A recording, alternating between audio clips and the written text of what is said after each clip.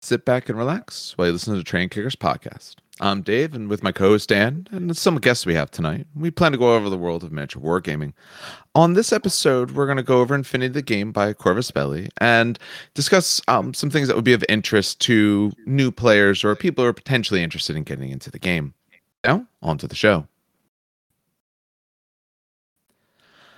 So, how are you doing on this Monday night, Dan? Excellent, excellent.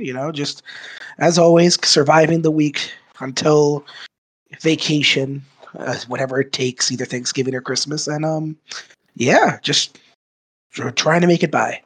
It's a short week though, so that helps. Do you have school Wednesday? I have a half day because you got to get that little bit of torture in you before you celebrate the Thanksgiving break. They started giving us off Wednesdays because the students wouldn't come and half the faculty wouldn't show up either. So, me included. So they finally started giving this off. So we only have to do 2 days, which is nice. Oh, no one's going to show up. No one's going to show up. I think my average attendance for that day is going to be maybe 5 kids in a classroom, but we have to show up. That sounds like movie day and paint some miniatures. Or assemble your Infinity, which is tonight's topic. Yes, yes. All right, so why don't we bring our guests in that we have? So we have 3 guests with us tonight. All people who are, so Dan and I have some Infinity. We've played in the past, but these are people who are better versed and could actually speak to this a lot more. So there'll be a particular interest to anyone who's listening who might want to get into the game, but also to us, so we learn a little bit more about what's been going on. So, why don't we have you guys, say hello. You can say a little bit, about yourself if you want to give a little bit of your background so people maybe have an idea of, your sort of basic gaming history or anything like that. So why don't we start with you, Dexter? All right, yeah, no problem. All right, so I'm Dexter. On Discord and also ITS, I'm known as Dexter's Lab. I've been playing the game for about 7 years. I'm also a Warcore for about 5 years. Basically, that's the equivalent to what like a Vanguard, press ganger, or pundit would be. And that's about it right there. All right. So we'll go down the list I have here to Ulysses. Am I pronouncing it right then? Ulysses, but yeah, it's Ulysses. A lot of S's. Yep, that's right. So, I was listening to Dexter's pronunciation. I think was my problem. Yeah, I think he does it on purpose. I'm Ulysses. It just sounds cooler. Yeah, for sure. Extras. So I've been playing wargaming for a while. I've been playing Infinity as my main game for about 3 years, since N3. As a wargamer, I've spent pretty much my whole life. My brother got me into wargaming very young with a pack of Gene Stealers, and I've been hooked, kind of bouncing around for different game systems since. So I've settled on Infinity as my game of choice. And yeah, I've really kind of invested myself into it, and I find it a really rewarding and fun gaming experience. Very nice. Because I know from our pre-show conversation a bit, it seems like it's that and BattleTech related things for you currently. Correct. I've kind of, that sci-fi itch is really scratched between those two, but big robots in different scale. And then I always feel like it's good. It's like, caramel and salt. It just works really well because they're so dichotomous. So I think that's what I like in my gaming habits, something different from the other one. So refreshing. Yeah. All right, and that actually was chiming by our last co-host for tonight. So Keenan, if you'd like to introduce yourself. My name's Keenan. I've been playing Infinity on and off since N2. I started in N2. I actually bought models in N1, never did anything with them. And then actually played my first game in N2, played 2 games in N2 right at the tail end, and then pretty much from N3 on. I got started into mini wargaming through a buddy of mine introducing me to Mech Warrior, the computer games, and then me finding this old WizKids clicky tech Mech Warrior game, which then led me to classic BattleTech, and the poverty ensued from there. From there, it went 40K, and then I got a job and went over to. It's kind of funny. I actually was trying to get into the clicky tech at one point. And it was great. It was I- great. No, the problem was is that it was just like Magic. Everything's so freaking expensive when you're on like a high school. When you just make money on high school, whatever. Yeah, no, it's Right. true. So I made the rational choice and went from that to 40K because that's much cheaper of a collection. I don't mean, believe that. No, that's a lie. But yeah, that's how I ended up finally in Infinity. Was my pocketbook ran out and I found So- something that scratched the itch. So I'm going to take I guess a host-based point of privilege here for a moment. What's Clicky Tech? I know nothing of this. Oh my God, I didn't yes. start Oh, wargaming man. in any way until like 10 years Yes. ago. I've only So- been, or maybe 15 now. So I don't know. What is this? So it's literally Yes. BattleTech, but HeroClix. Yes. Yes. All the stats Okay. were on And the the- base. Yep. It Mhm. was mechs were there was a pre-painted. 40-page rule book. It wasn't very intense, but it was me and one You of my bought- buddies from school, and we just sit down opposite each other and play it for 3 hours until one of us ended up getting mad enough at the other one that we decided we needed to take a break. I mean, you had booster boxes, so you didn't even know what mechs you had. So you would buy like these booster boxes that would contain a mech, a tank, and some infantry. And you would trade them. Like sometimes you get an aggro mech, which is literally just a construction mech with a buzzsaw, or you'd get an Atlas. So it was actually a lot of fun. And weird flex, I actually still have the Aurora dropship from WizKids. Oh my, that's Oh, It's man. amazing. still in one piece. The doors are not broken. And I've been itching to break it out because we play BattleTech, but I don't want to move it in the off chance it breaks. Well, I can dig out all my my Clicky Tech mechs I still have somewhere if you ever want to get a game in.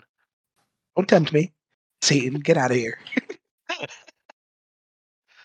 Okay. That the more I learn about more games and stuff like that as time has gone on, I have to say I'm actually probably glad I didn't get into wargaming until later when I actually had money. Because had I started any of this stuff in like high school or early college career, I don't know what I would have done. Yeah. Yeah, I'm in the same boat with you on that one. And I think I probably started latest out of all 5 of us, actually. When did I start? 5 of us. I was not just about grad school ish, so like 15 years ago, actually thinking about it. But that was like D&D to start, and then I think I bought miniatures shortly thereafter, so maybe 15 years. But all right, Gotta get him young. Gotta get him young like me. That's how you support Get in the young, industry. stay broke for life. Yeah, pretty much. That's how it I works, started- right? Money gamers. Oh God, I started when I was like 12 when Jersey Yeah. Gardens had a Games Workshop. Oh, yeah. Oh I remember man. Yeah, Oh, I was man, around that yeah. age. I guess the good or the bad of growing up in the middle of nowhere, there was nothing like that. There was 2 restaurants within, a 30-mile radius and stuff like that. So you didn't see any sort of hobby store or anything like that. All right. We'll lead a little bit into the news. Since this is Infinity focused, just want to mention a little bit, since we normally do a reasonable amount of GW stuff, just mention a few of their releases or pre-order stuff they have coming out, but we'll go into more detail next week. So for Song of Ice and for Age of Sigmar, wrong game. I was talking to one of my other chats earlier. For Age of Sigmar, nothing currently. They've actually been very quiet for a while, but they've mentioned what the pre-orders for the future are going to be for Sigmar. So they're finally coming out with dragons. They have actually changed their points and FAQ'd them before they've even released, because they've been on the boat waiting for so long. They're first talked about since September. But I think Dan and I will discuss more of them next week, because I do want to talk about those 2 giant dragon boys. Yes, 100%. And their dopey fucking faces. The bodies look great.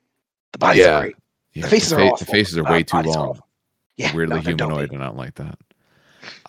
40K wise, reasonably quiet as well. They're doing some made-to-order chaplains, in case you don't happen to have enough of those. Dungeon Bowl is actually supposed to be going on pre-order / releasing in a few weeks. There's some other stuff for Necromunda, but we can discuss that later as well. Those are the sort of big things for some of the more prominent games.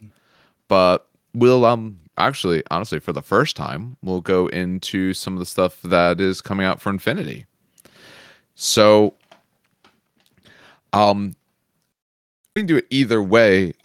So we put down they have some new releases coming out. They also have some coming soon, or things that have released. They also have some coming soon. So I put down if people have anything in particular of them they think is of interest. Wizard of Mendoza. That's all that matters. That's it's That's all actually I kind of need to funny. I mean, like Ulysses was actually talking about this at the last one we were doing, where we kind of like you kind of like shit talked it a little bit, not too much. Oh, absolutely. Who, Mendoza? Yeah, I Mendoza. Why dare did you shit talk Mendoza? Mendoza's great. Because he's a little expensive for his points cost.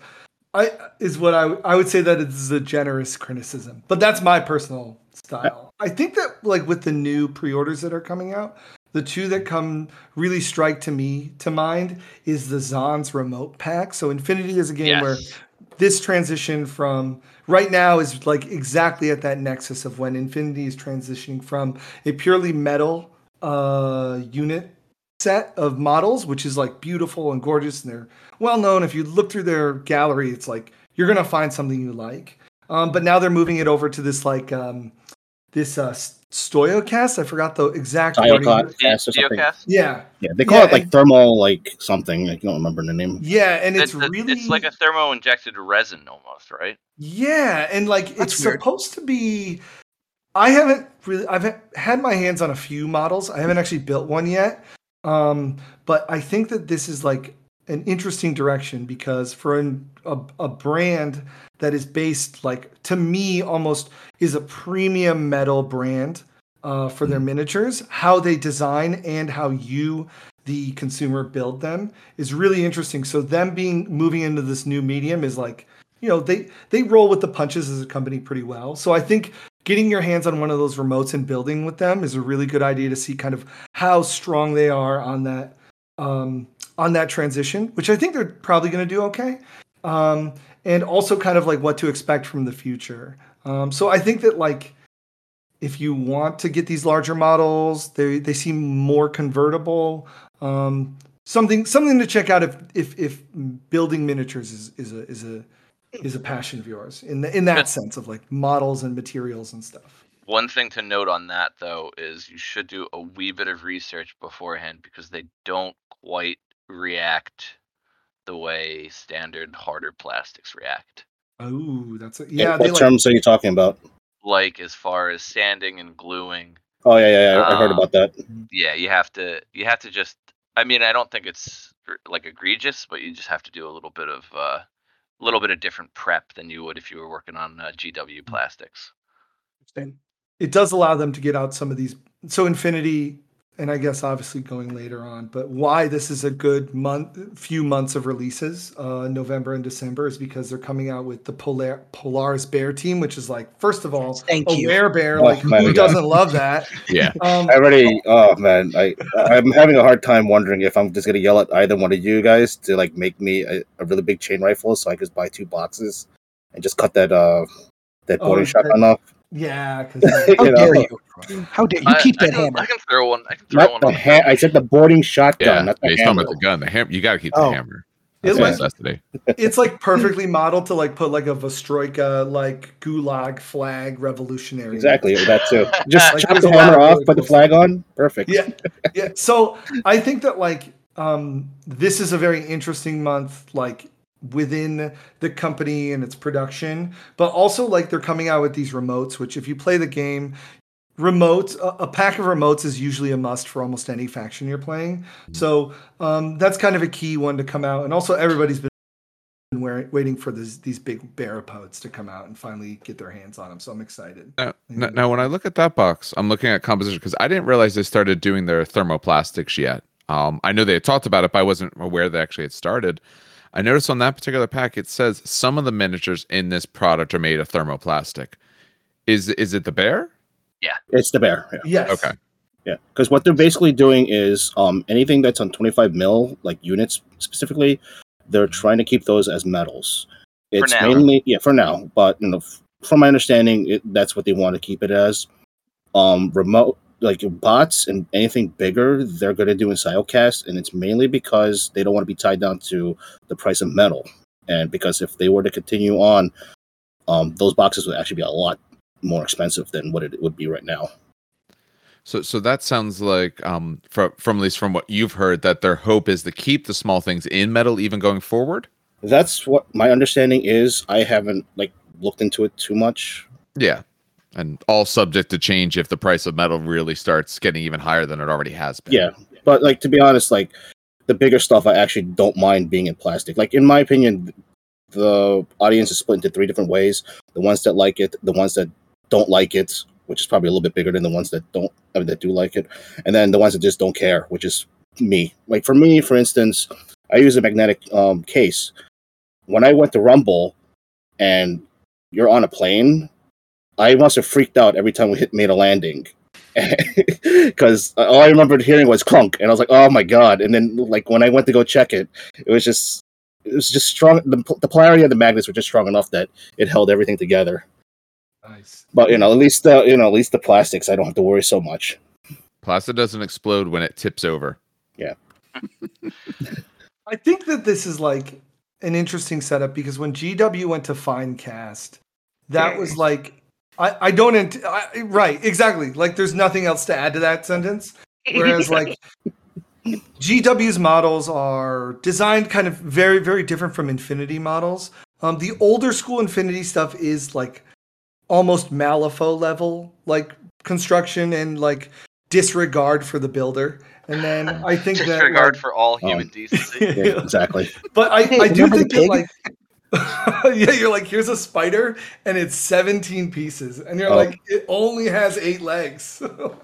So oh my god! So Rich actually put together the not the Tigers, the other combined beastie things. Oh, can't remember the name. Praetas. Yeah, the Praetas. Yeah. And he was just complaining how while they're just drying, the face starts falling off, the little space wiener falls off. It was Jesus, dude, just hit it with zip kicker and end it there. But it seems like they've done a really good job of transferring, and that's why I'm if I were to go into another space game, I would probably look at, in this scale, I would probably also be looking at Infinity models, because I do believe that their quality of miniature, particularly the recent generation over the past, let's say 3 to 5 years, have been pretty great.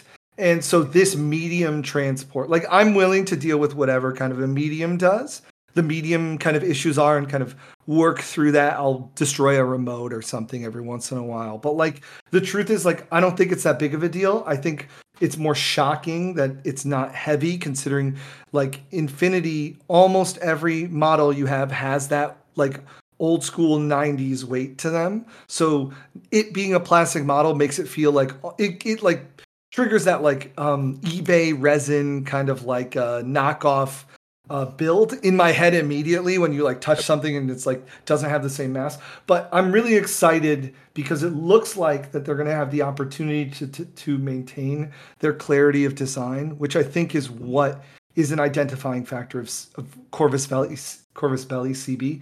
So I think as long as they can maintain that, I'm willing to work with the material costs as long as it supports the growth of the game. So that's kind of where I'm at. This is just an interesting month, because that is the big question to ask, about what you're buying. And the models so far I've seen in person have been beautiful. Yeah, they look almost the same as a metal model to me. Isn't it supposed to be the same molds and all? I thought that was actually one of the reasons they went to the particular thermoplastic and all, is because they can reuse what they already had. They didn't have to redo it all. It's a similar method. I don't think it's exactly the same as the spin cast method, but it's very similar. Okay.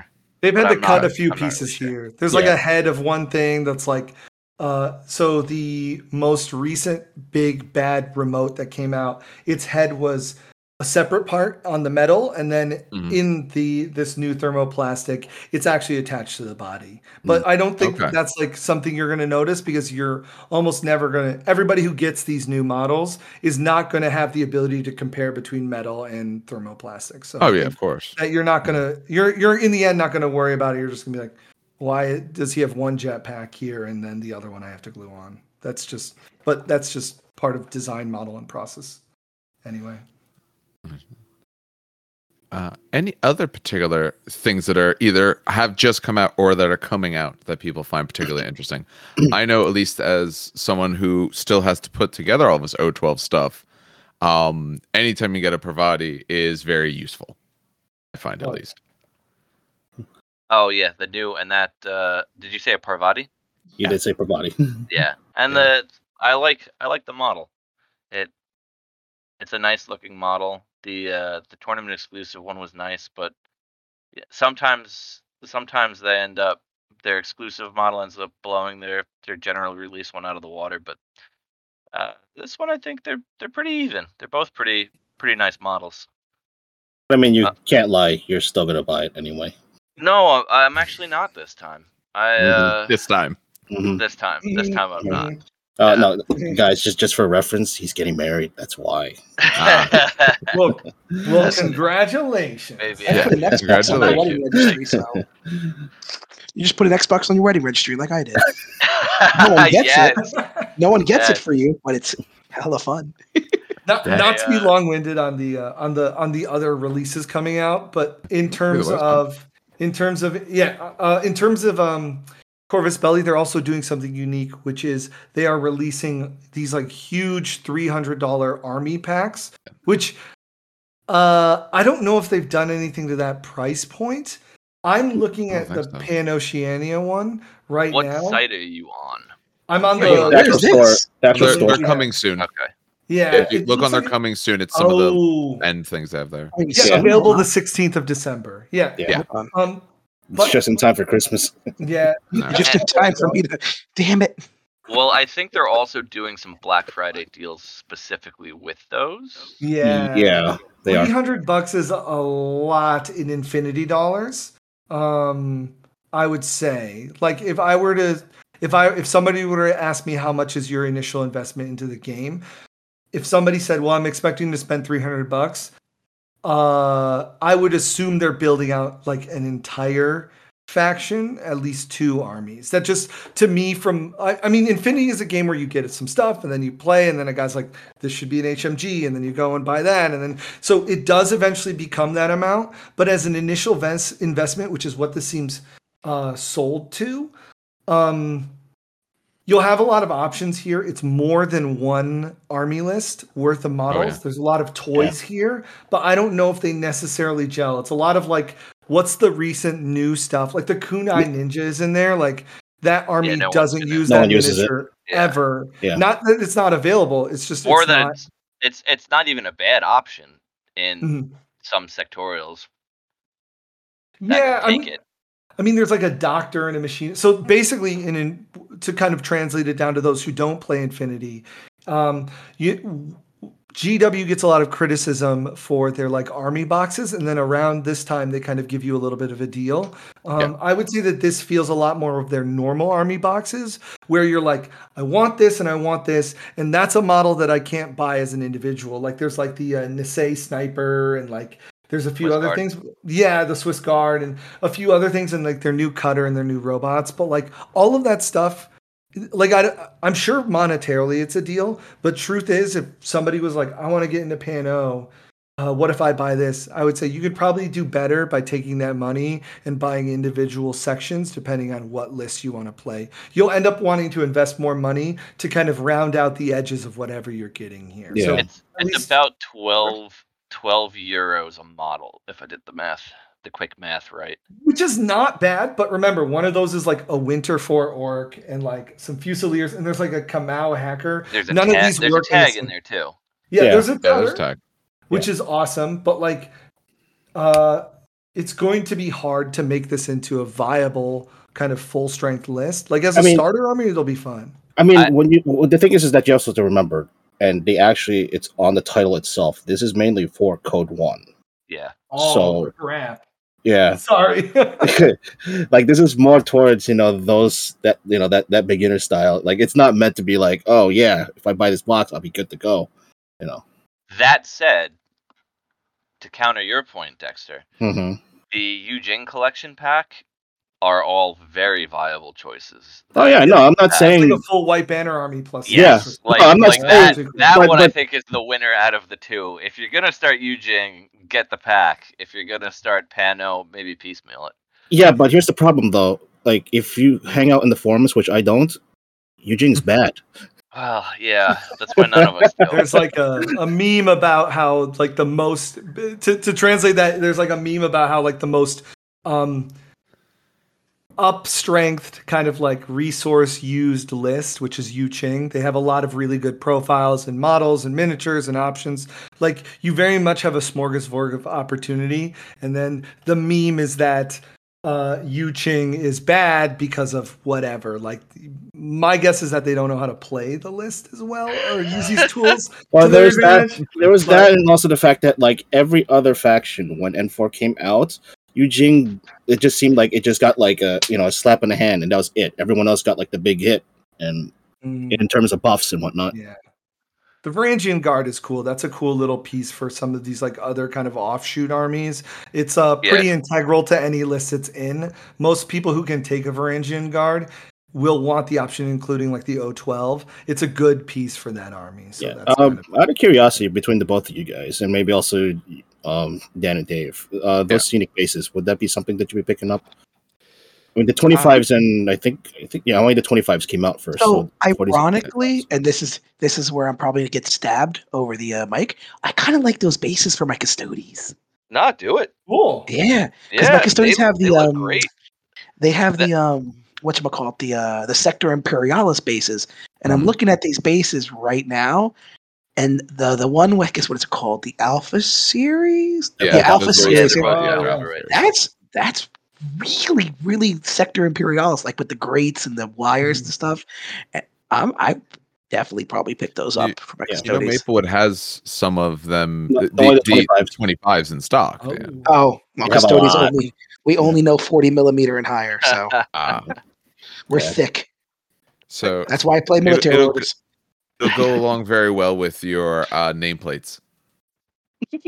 Oh, fancy. Oh man. Yeah. I do like the Another- bases though. I think they're nice. Is this the first time they've actually tried to get into bases themselves? Like this, yes. Like this, yeah, yep. And these are also in the Siocast also. Yes. Okay. Um, I they're a little- think it's a they're very little good look. Pricey Yeah. bases, and my only complaint is there's not as much variety with them. Like I think in the pack of 10, it's 5 and 5 that are identical. But when you're standing 4 feet above a table, it's not super noticeable. You know what I mean? I'm actually gonna disagree with you on that, because wait, how many does it come with? 4? Does the 40 mil 4. come with For 4? the 40 So- mils, it's 4. Yeah. To give you an idea, and this is this is me slowly crying myself to sleep. When I was looking at resin bases for 40 mil Custodes, one resin base is around $2.50 to $3, and that's for a 40 mil. So 4 bases like this would easily run you $12 or 12 euros, I guess, if you want. It would run you 12 euros.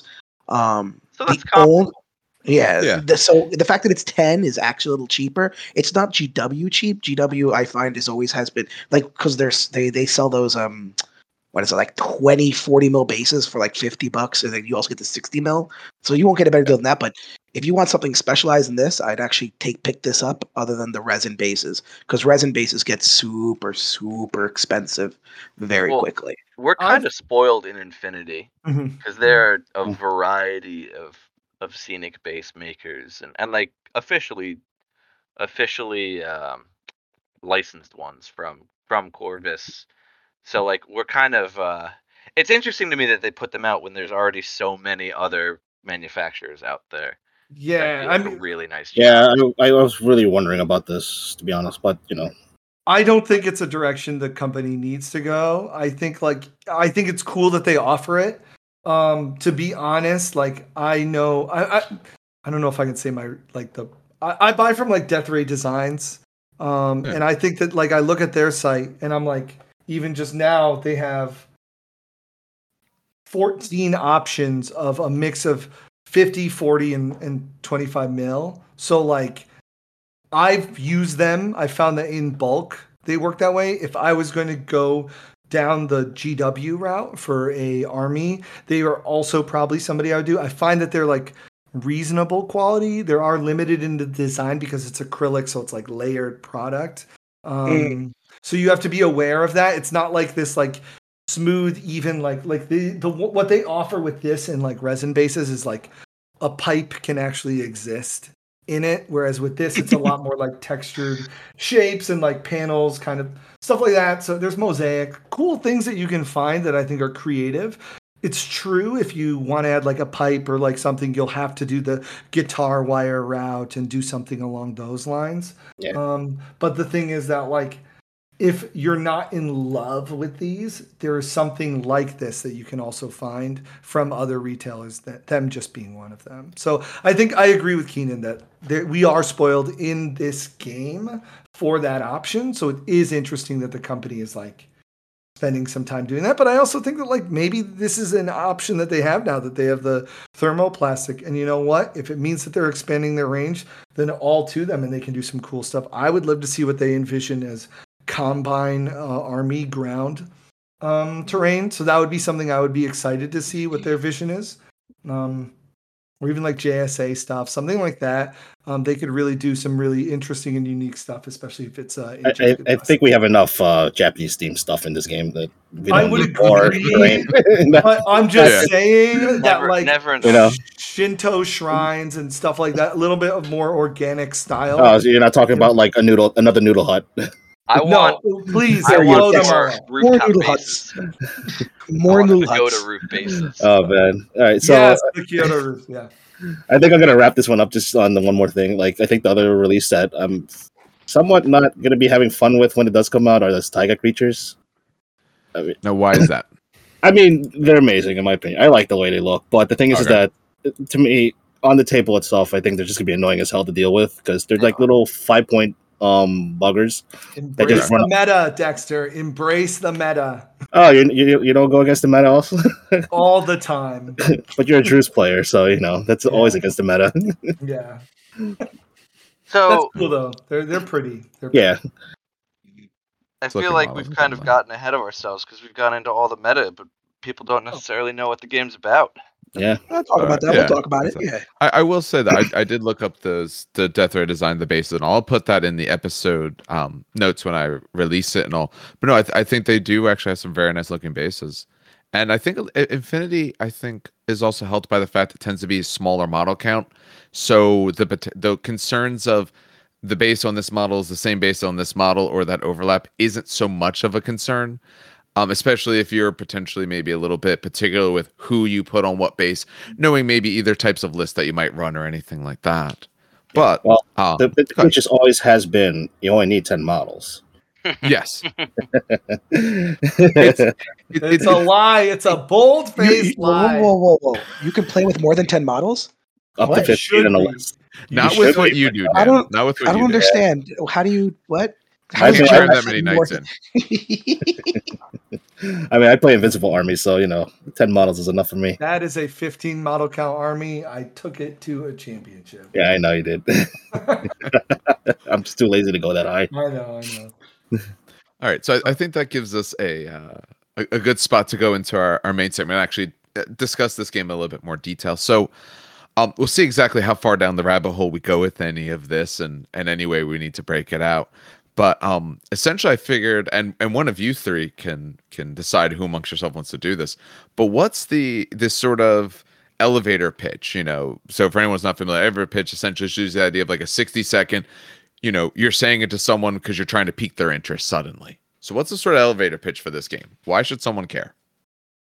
It's a futuristic sci-fi skirmish game where you only need 10 models. Only need 10 models, and there's no downtime.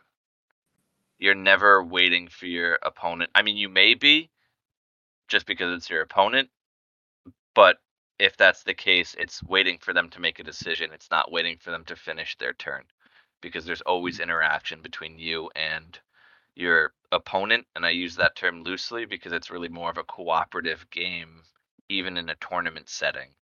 Yeah. So Then- my favorite my favorite analogy is, say for instance you're a sniper and you see a guy walking by. If it's any other game, you're just basically just going to stare at the person as he walks by. In Infinity, you're basically, I would always ask the person, if you were a sniper and you actually see a guy just walk right by, what would you do? And the guy would always respond, probably just shoot the guy. And that's literally how Infinity works. It's always your turn, even though, as Keenan says, like, the opponent might be still making a decision. But whenever a model can see another model, they have a reaction. I would say my elevator pitch for Infinity. I think those are two good answers. I would say my elevator pitch for Infinity has more to do with it's very, very, very, very crunchy. There's very little downtime. Your decisions matter. And as much as I like to harp on it, your play style can be expressed through the profiles and the miniatures you take and the way you want to build it. So there are a lot of ways, when you get down to the minutia of the game, there's a lot of times where great players will have a discussion about a single unit, and one player will find it very valuable and another will not. And that's not because of the strength of its balance in the game. It's because one player doesn't operate or interact with the game or observe their way of play in that way, and the other one does. And there are opportunities to really take advantage of those little nooks and crannies. Yeah, that's actually kind of true, because I remember we were talking about this one time, and the guy actually made a point of, we could give you, quote unquote, the list. I could tell you exactly what to do with that list. Ulysses will play it one way. Dave will play it differently. Keenan will play it differently. Dan will play it differently. It's never the same with the same person, with everybody. Unlike in other games. Mm-hmm. Because it's not only just the list you're dealing with, the person's play style is involved, and also the terrain. The terrain in this game is very three-dimensional. It is not like, flat, or like, the highest will go is like a second level. And there's other things that you have to consider, like outside occurrences, like hidden deployments and all that. Most games operate on a you go. Oh, sorry. Yeah, or in terms of the terrain, that's actually a very good point.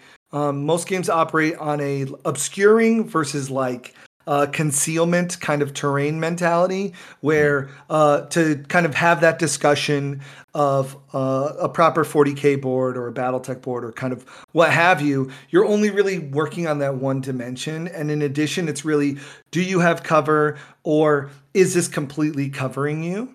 And Infinity allows for a lot more gradation between that, not in terms of whether or not you have cover and can be seen or not, but in much more of the ability for little elements of terrain. So in a trash can or a street bench in Infinity is a lot more impactful, and its positioning in the game, because of its distance between corners and a few other details like that. And that minutia is a way to kind of grind out those extra points of value and have it be impactful. And in addition, it is, like Dexter said, very, very vertical. You have to start kind of expanding your mind in terms of like, I'm going to move my guy up because it lets me see over this. And then in addition, I can see this line, and that covers X amount of the board that I couldn't normally see if this was just a kind of two-dimensional or two-dimensional kind of line of sight game. So it's a lot more interesting that way.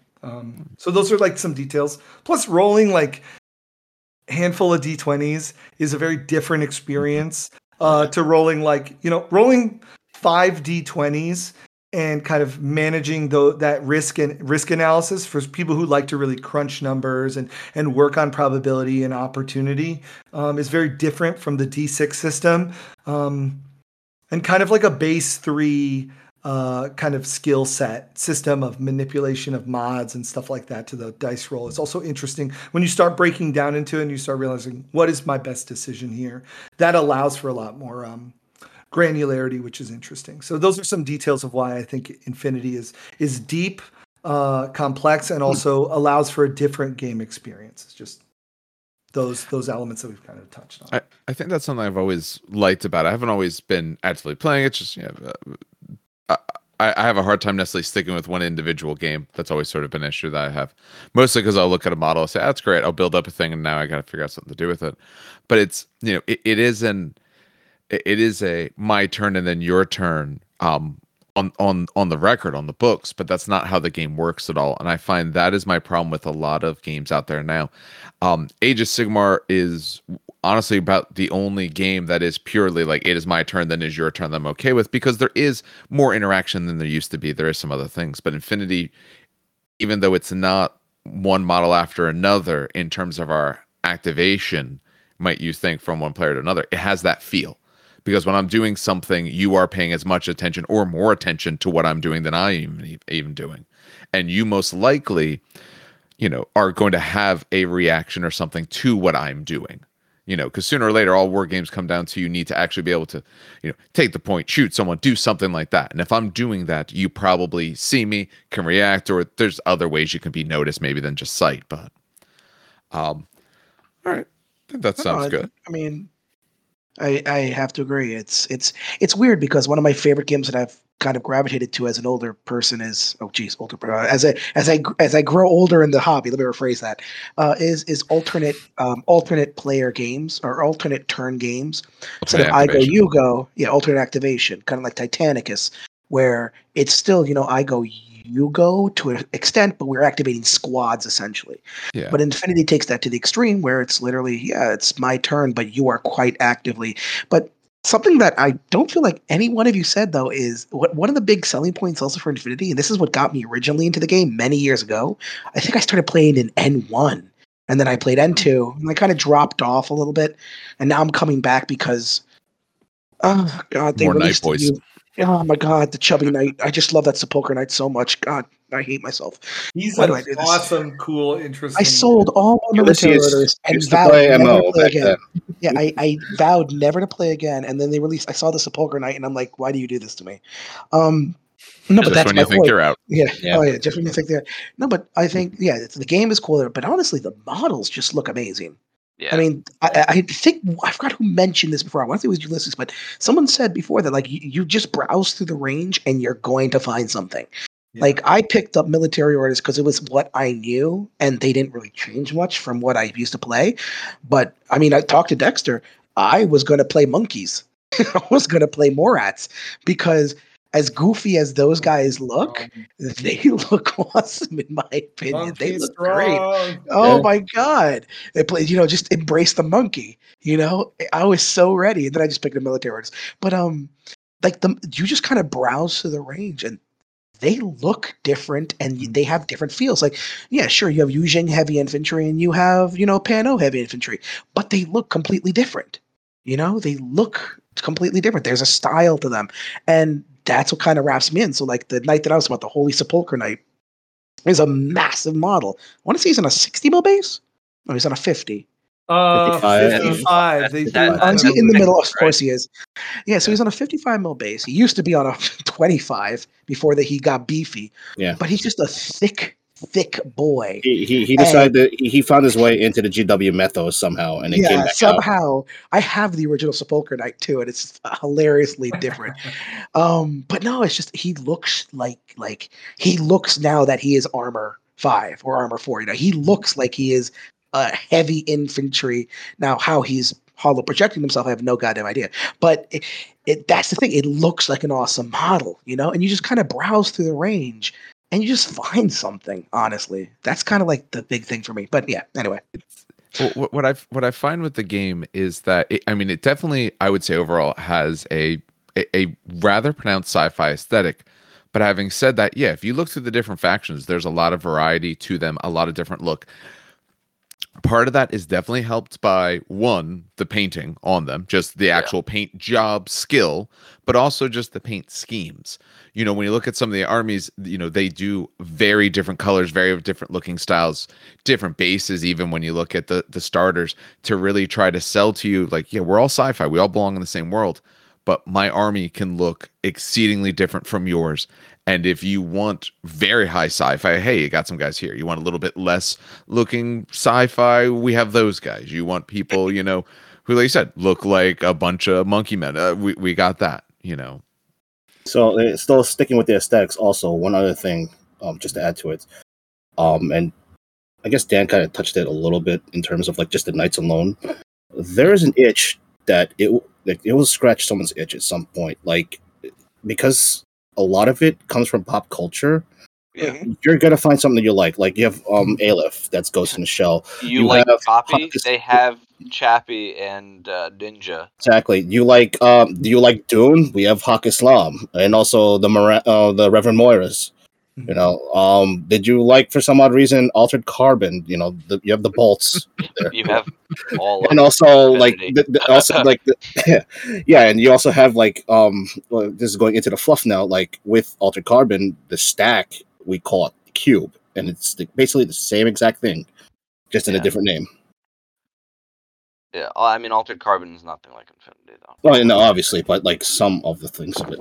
It's a clean aesthetic, so you're not getting like dirty, grimy anything. If you like sharp lines, non-metal metallics, not that everybody does that, but like I play a like kind of dirty paramilitary kind of war crimes No, force. you play just a bunch of thuggish war criminals. Just call Yes. it what it is. But for example, the miniatures that I painted took really well to contrast paints.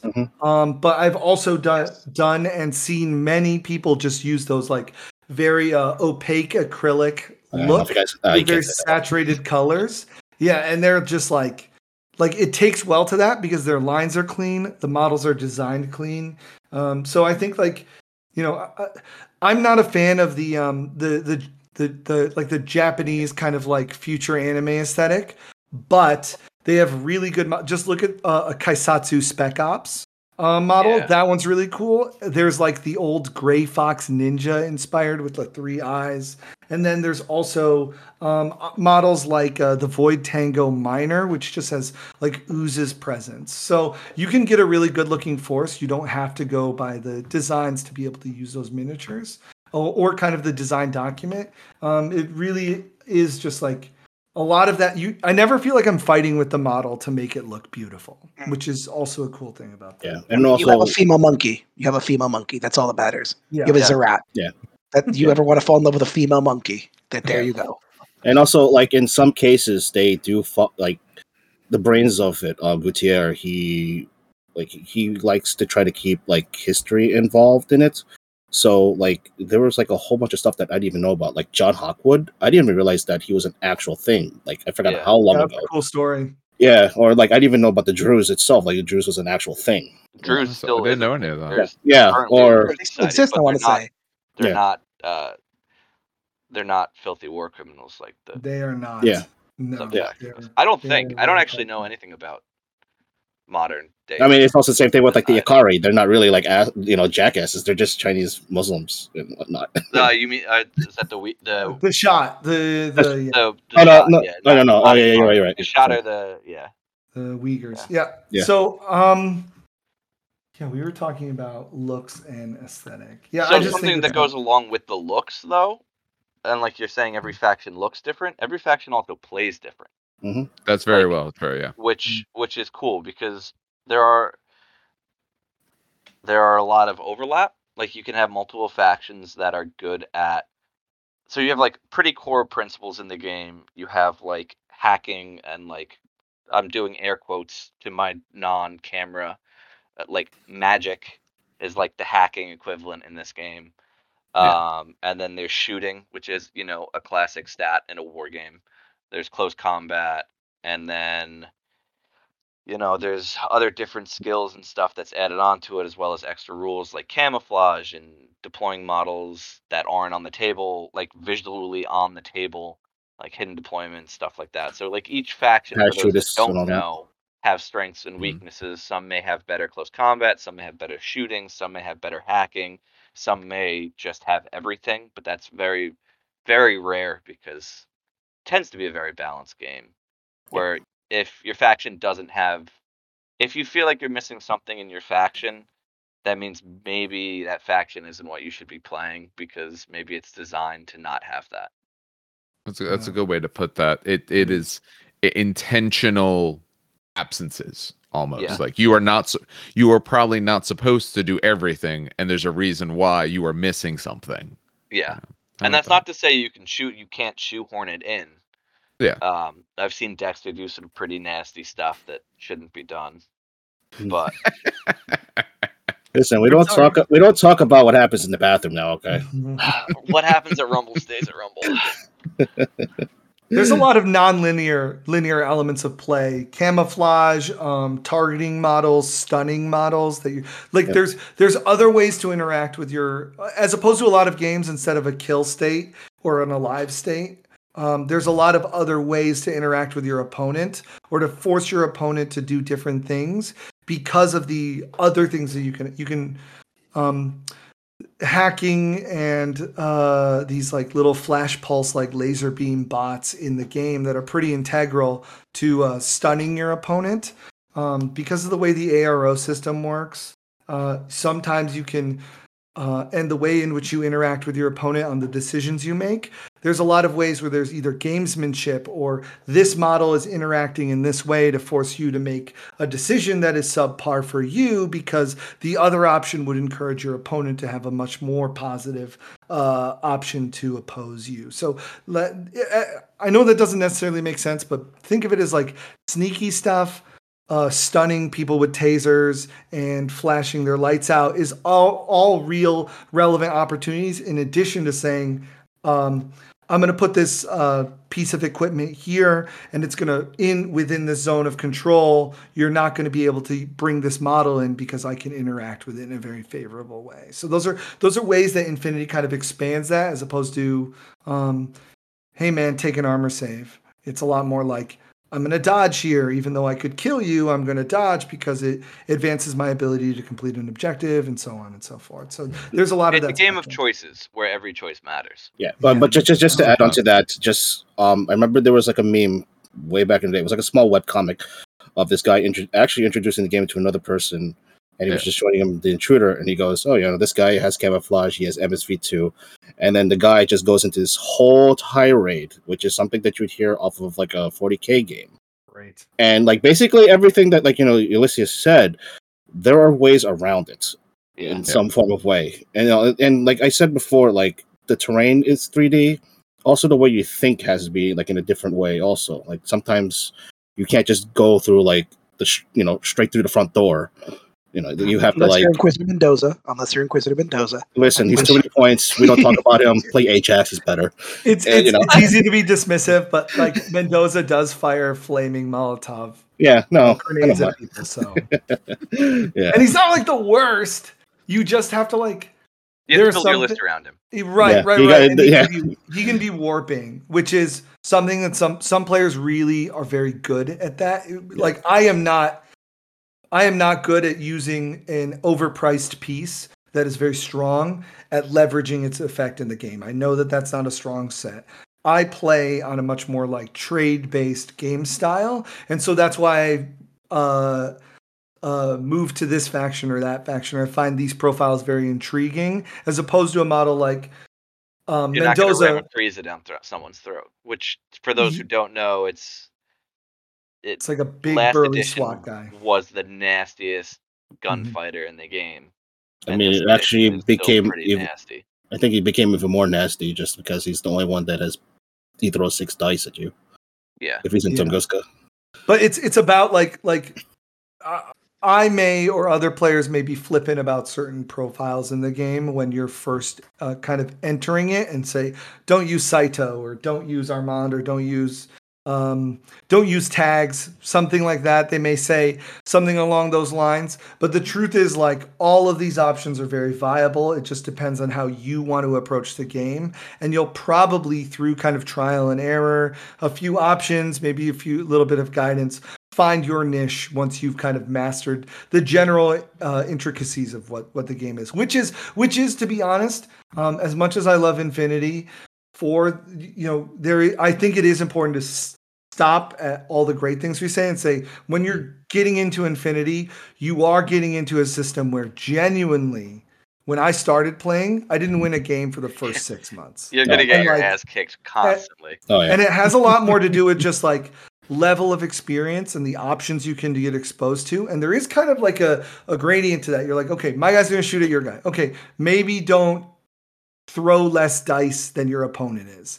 Okay, cool. All right. Now my guy is going to interact with a guy who can delay their action. Okay, maybe, etc. And then kind of so on and so forth. And you kind of all of a sudden level up in these small ways. But it is a truth about Infinity is like, this is not a beer and pretzels game. This is very much like I make sure I get a sleep the night before when I play a game of Infinity, because after a 3-round tournament, I like barely can figure out how to order a pizza. But like, it's so satisfying when you're at that level, but it's important to kind of know that that is a real deal, real respect with the game. I think that like, kind of the addition change between AOS 2 and AOS 3, where there's all these other states of like gameplay and transitions, phases, interactions that have kind of been leveraged onto these new players. That kind of growing period is happening constantly at the beginning of the game of Infinity, because you're just going to see the first time you encounter a speculo killer is like,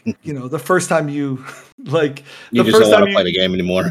yeah, but like the truth is like what that is the level up moment is like you meet this piece that's like, how do I interact with it? How do I Fire missile decide? launcher.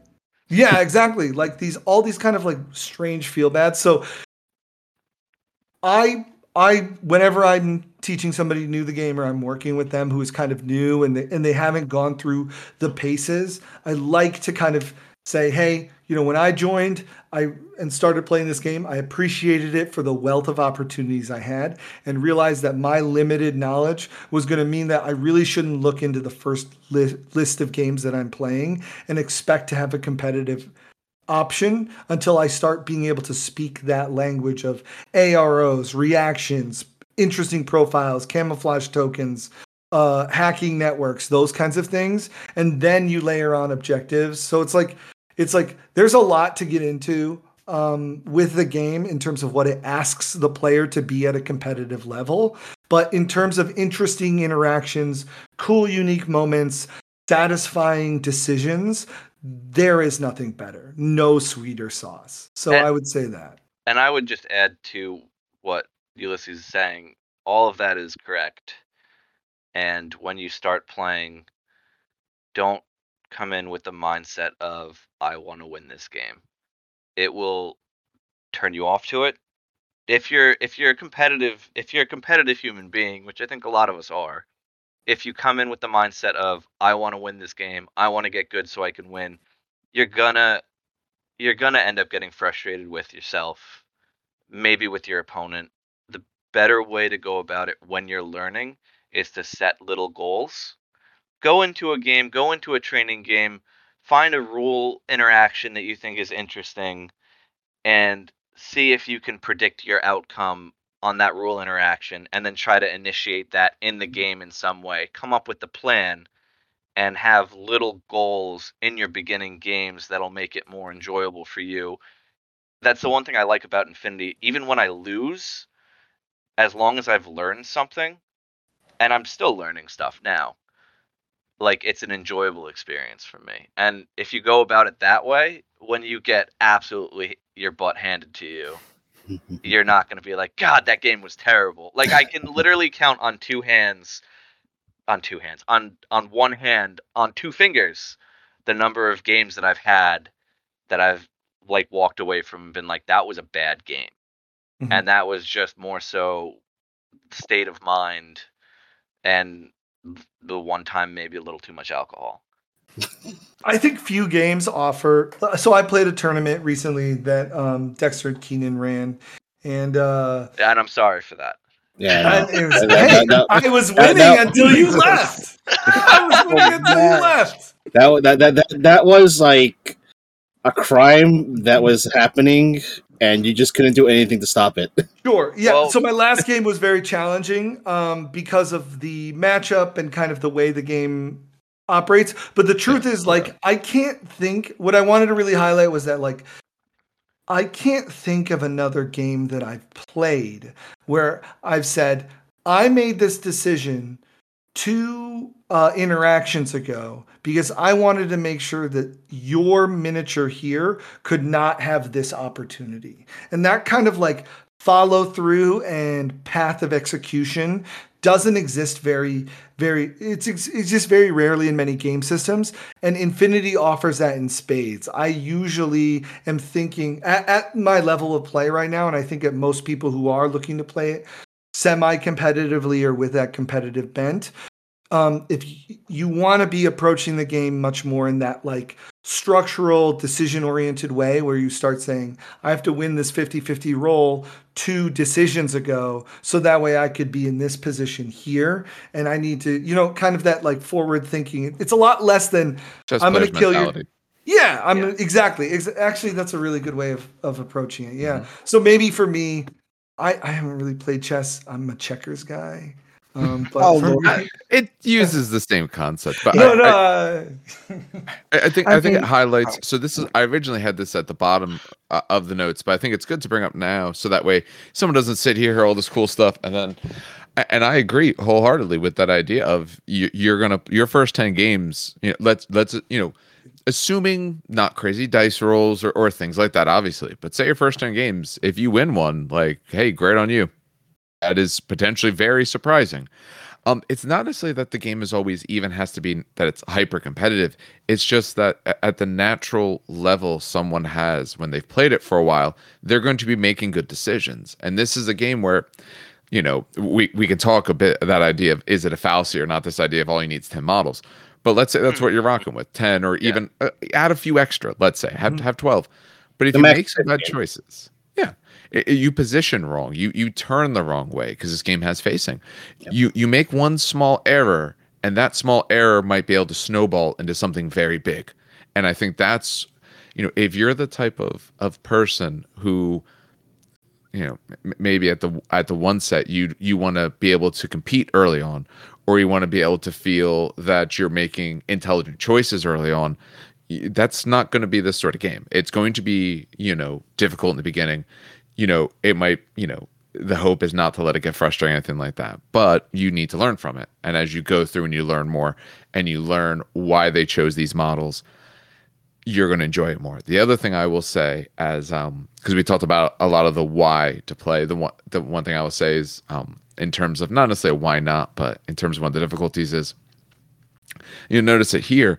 When you play other games, I find I have this unit and here's what they're called, and I have these other things. Here, since it's really a model by model basis, with all the factions they have, all these models, a lot of them very individually named. You look at a lot of their bigger game systems, units have very similar names, or it might be, this type of army. Oh, all their things are named this with a word after it. I can get an understanding. Like, no, when they start naming off things, if I don't have the army builder open, I have no idea what we're talking about. I don't even necessarily know the faction. I kind of heard the name. Kind of has this ting to it. Might be one of these guys. Let me go and take a look there. So it's a steep learning curve for the game. It's a steep learning curve to play, and it's a steep upkeep. Really? Okay. Because if you don't play for a while. And I am in this category where I would go on long hiatuses. You lose some of that innate positioning skills and that like muscle memory of I need to do this so that three moves from now I'm not screwing myself. Like you lose that. Like for me at least. For some people maybe not. Yeah. But for me it's very much like if you don't use it you lose it type deal. This will not be your casual game. Yeah, no. So let me. Okay, yeah. It could be. It could be though. Yeah. You could be casual with your friends in terms of we're gonna sit here and play and we're gonna have fun and like, oh, if I move here, that's like a bad idea, right? Yeah, like we can play casual in that way. But to me, if you want to, and again, that's not necessarily a great idea or work that way. But if you want to actually play the game, this is going to be the game. You try to really get into it. I think. I think the problem is that the problem is if you say that you're playing as just a quote unquote casual game, it's going to turn into that. Where's the rule book? Because you don't pay because you don't know the rules that well enough to care, and there's just so much. So listen. So I came in. And so I'm going to speak to like literally all 6 of your points. So with the idea of a steep learning curve, I came in N2, right? And this is back when crits were crits. not what they are today. This was crits. Oh no. Yeah, I know Dexter's shaking his head because I played military orders. You crit me, I don't care. I crit you. But oh, I love 2 wounds. But so I remember playing one of my first games, and I was playing military orders, and I had a very beginner friendly like army to play. This was Joan. It was Joan of Arc, Deferson. Back in the day, this was I think 3 Hospitaller Knights. So it was basically almost a 200-point kill team in a 300-point game. It was a block, if you will. And I played against Brian. This is my first game, so I was still learning hacking and everything. And I learned facing that first game because he played, I want to say it was Ariadna, and out of nowhere, some jackass comes from the back line with a dual boarding shotgun, and just mows down, like starts mowing down my heavy infantry with dual boarding shotguns. And every time I'm turning around, he's just mowing them down. And I was just like, oh, this was a good fun game. Let's try this again. So we re-rack it. And then I learned something that game, and I learned something that game. And about 10 or 12 games in, I'm starting to learn how to play my list. And then I add something else to the list. I think I added a Seraph, and then I learned how to play with that. So it's steep in a way of like when you're first playing, it is somewhat hard. But if you keep playing your army and you keep learning their jinxies, it actually becomes somewhat it becomes habitual. You start doing habitual things, like you start playing against someone who throws down smoke in your military orders, and you don't have I don't know why you would have a multi-spectral visor which can see through, but you don't have one. You know how to kind of start positioning your troops so that hopefully they don't pop out of smoke and stab you in the neck. But in terms of like upkeep, I 100% agree as well, because I dropped the game at the very, very beginning of N3. So this would have been, oh god, Dexter can remind me. When did N3 drop? Jesus, Like was that before? Like 8 years ago, almost now, right? No. No, that was N2. No, it came out 2015. Oh, so I did play through N3. Jesus. So I played through N3, and then I dropped right around when I sold them. It was literally about a year before COVID hit. And I was picking it up now. I'm reading the rule book, and it's amazing how much the game actually slightly changed. Oh yeah. Right? Oh yeah. And it's almost, it sounds stupid weird to say this. It's the same core concepts, but it's almost a different game, right? So one of the first things I saw was the crit change, right? That was the biggest thing for me.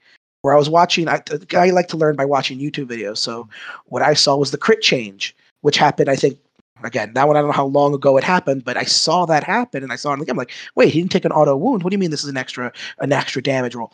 And I kind of saw that. I was like, oh my god, this changes the game immensely, right?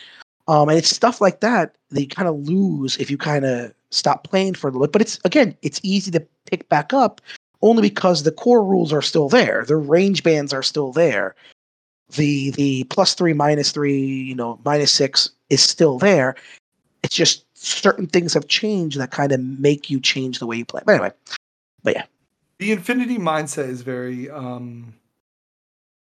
transferable once you've learned it to other games. I would say it is demanding. And like, let's be honest, like if you're talking to a guy like off the street looking to play a miniature game and you're like, dude, you're going to lose your first 12 games easy. Don't even worry about it. Like, after that, you can change your expectations. That's a huge ask to ask somebody. Like, without the correct context of like, it's not really about like winning games. It's those little elements that'll get you through to that first part. You'll be like, I've learned how to make this decision better, and I've learned how to interact with my opponent better, and oh, I finally defeated that speculo, and then I realized that it is an impact on what my opponent was able to interact in with the game, and so I can change on this nexus and move, and so on and so forth, right? But the point is that like it is a real big ask, but I found that the skills and the knowledge and the way I approach my game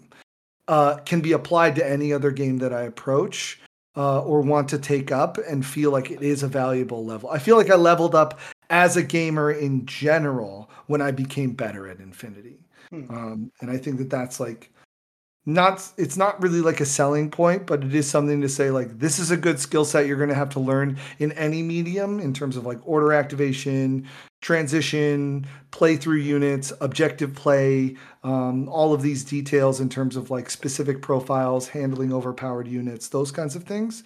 And game plans A, B, and C. So I think that like those skill sets which you learn in other games can be applied from Infinity to other games as well, in a very much more structured and tangible way, as opposed to like Malifaux or something. Not Malifaux's bad, but just. Well, yeah, I haven't tried in the third edition, so it could be play bad. Malifaux from time to time, correct?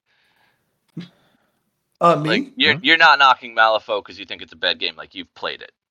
Yeah, Like, yeah. You I still was do. like, Summer Teeth Jones, let's go, woohoo!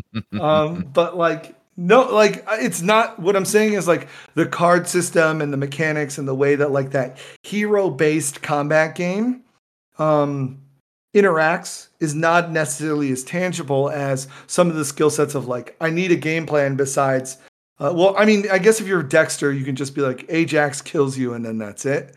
But like everybody else I mean, that's all you really need. It's just Ajax. Yeah, you like plasma. But like, yeah, so I just want to like highlight that like I think it's important to enter the game if you the right are expectation. in it. Yeah, with the correct expectations. Thank you. Yeah. It seems to me too, and this may be an unfair statement, but it seems to me too that it's more of a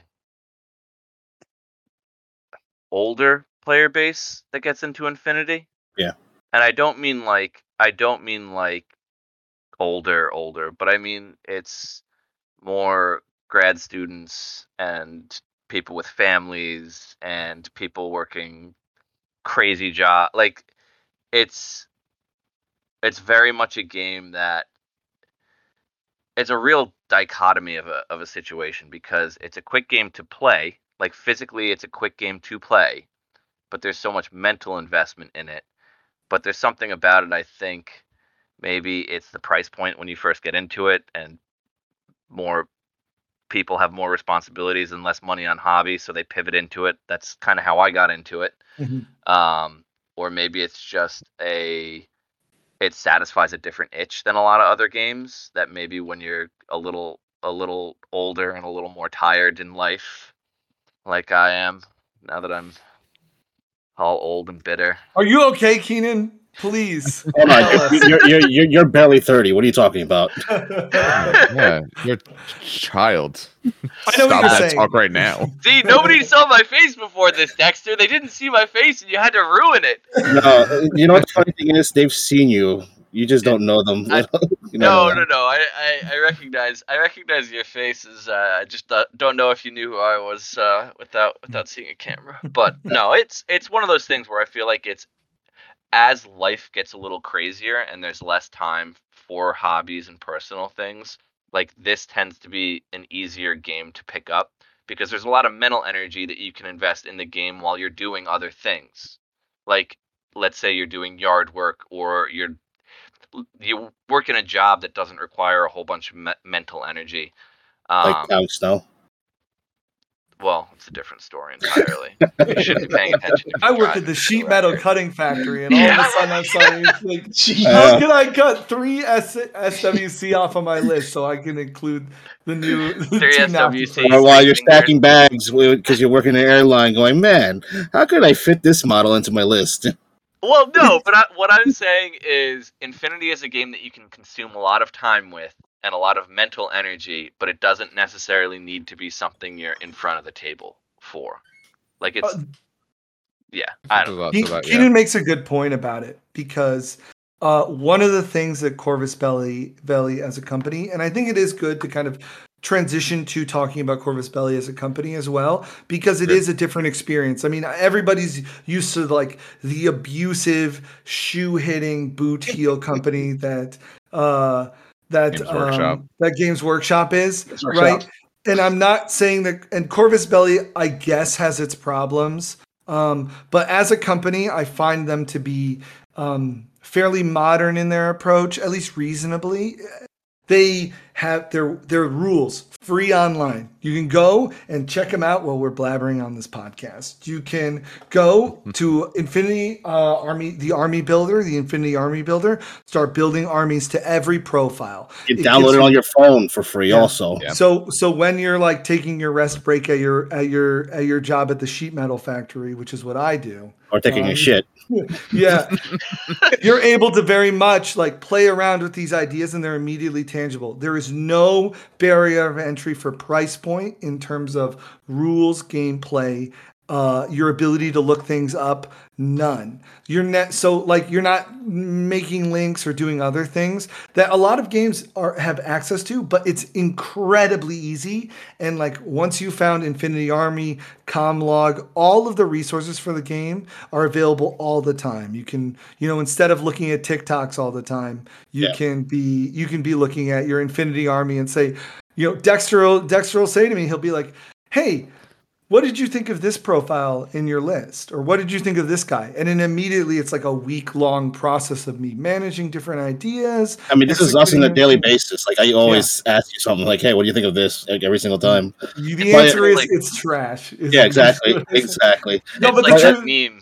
It's like that meme of the husband and wife in bed together, and she's like, or girlfriend. Then he's thinking of other women. Yeah, it's like Ulysses said. How do I shave 3 SWC off this list? Yeah. Which is like it's like, do I really need like? Oh man, So it's actually really engaging, and because there is their tech savviness is a little better than most companies, and their willingness to very accessible, like the actual owner operator, like the executive officers of the company are present in the community, which is that's a rarity in a lot of miniature games nowadays. It seems. I mean, like obviously, as you said, like the big thing is that like you don't have to carry around like 5 books just so you have your your rule set. You don't need to get like whatever the equivalent of a white dwarf for Covetous Belly would be, because that's the only way you can play your army. It's just, in my opinion, this is the reason why I like playing the game so much. Like, I mean, I need to carry all that stuff. Again, personal thing here. You look at, so I bought my 300 point army, right? And it's not the best army. It's not a tournament army, but it's something I wanted to buy. I bought a military order starter box, and literally just to round off the list, I bought the he's somewhat ugly, but the Montesa Knight on a bike. Oh, that's oh God, his helmet. I will try to fix that helmet no matter what. But that's 300 points. That's 300 points. I have the rules online for free. I have the army builder for free, and I bought myself what's the box? $80 for the starter box. Yeah, you're probably in what, 80 and 100. Let's say 110, and that's let's not even throw in discounts, whatever. Took me $110, $120 for a 300 point army that I can play. It's technically viable, right? The Montesa Knight's pretty damn good. I love him. But that $120 to start a game. That's it. Yeah. That's literally it. It's pretty great when you start asking people, like you're not at Blood Bowl team levels, but like I think that most people spend more on their Necromunda or Kill Team forces as most Infinity players do on their entire. Wait, hold on. Wait, though. Hold on. There's the hidden cost, because tokens. We'll get to that. Yeah, there's some other. You can like any good thing, you get in cheap. You can make them for free. Exactly. Actually, to go back to that point, they actually do have a download section in the site to let you download it and then just print it out. You're right. That's how I did it. I glued it to a wooden 25 millimeter bases. I glued it to wooden 25 millimeter bases. Yeah, so I did it when I started too. So what did it cost? Zero cost, baby. Woo! So I think that's a good thing to highlight about the company in general, and like I think it's rare form in these days. Like I've been looking at Marvel Crisis Protocol, and like that's a great game. Right, it looks like really cool.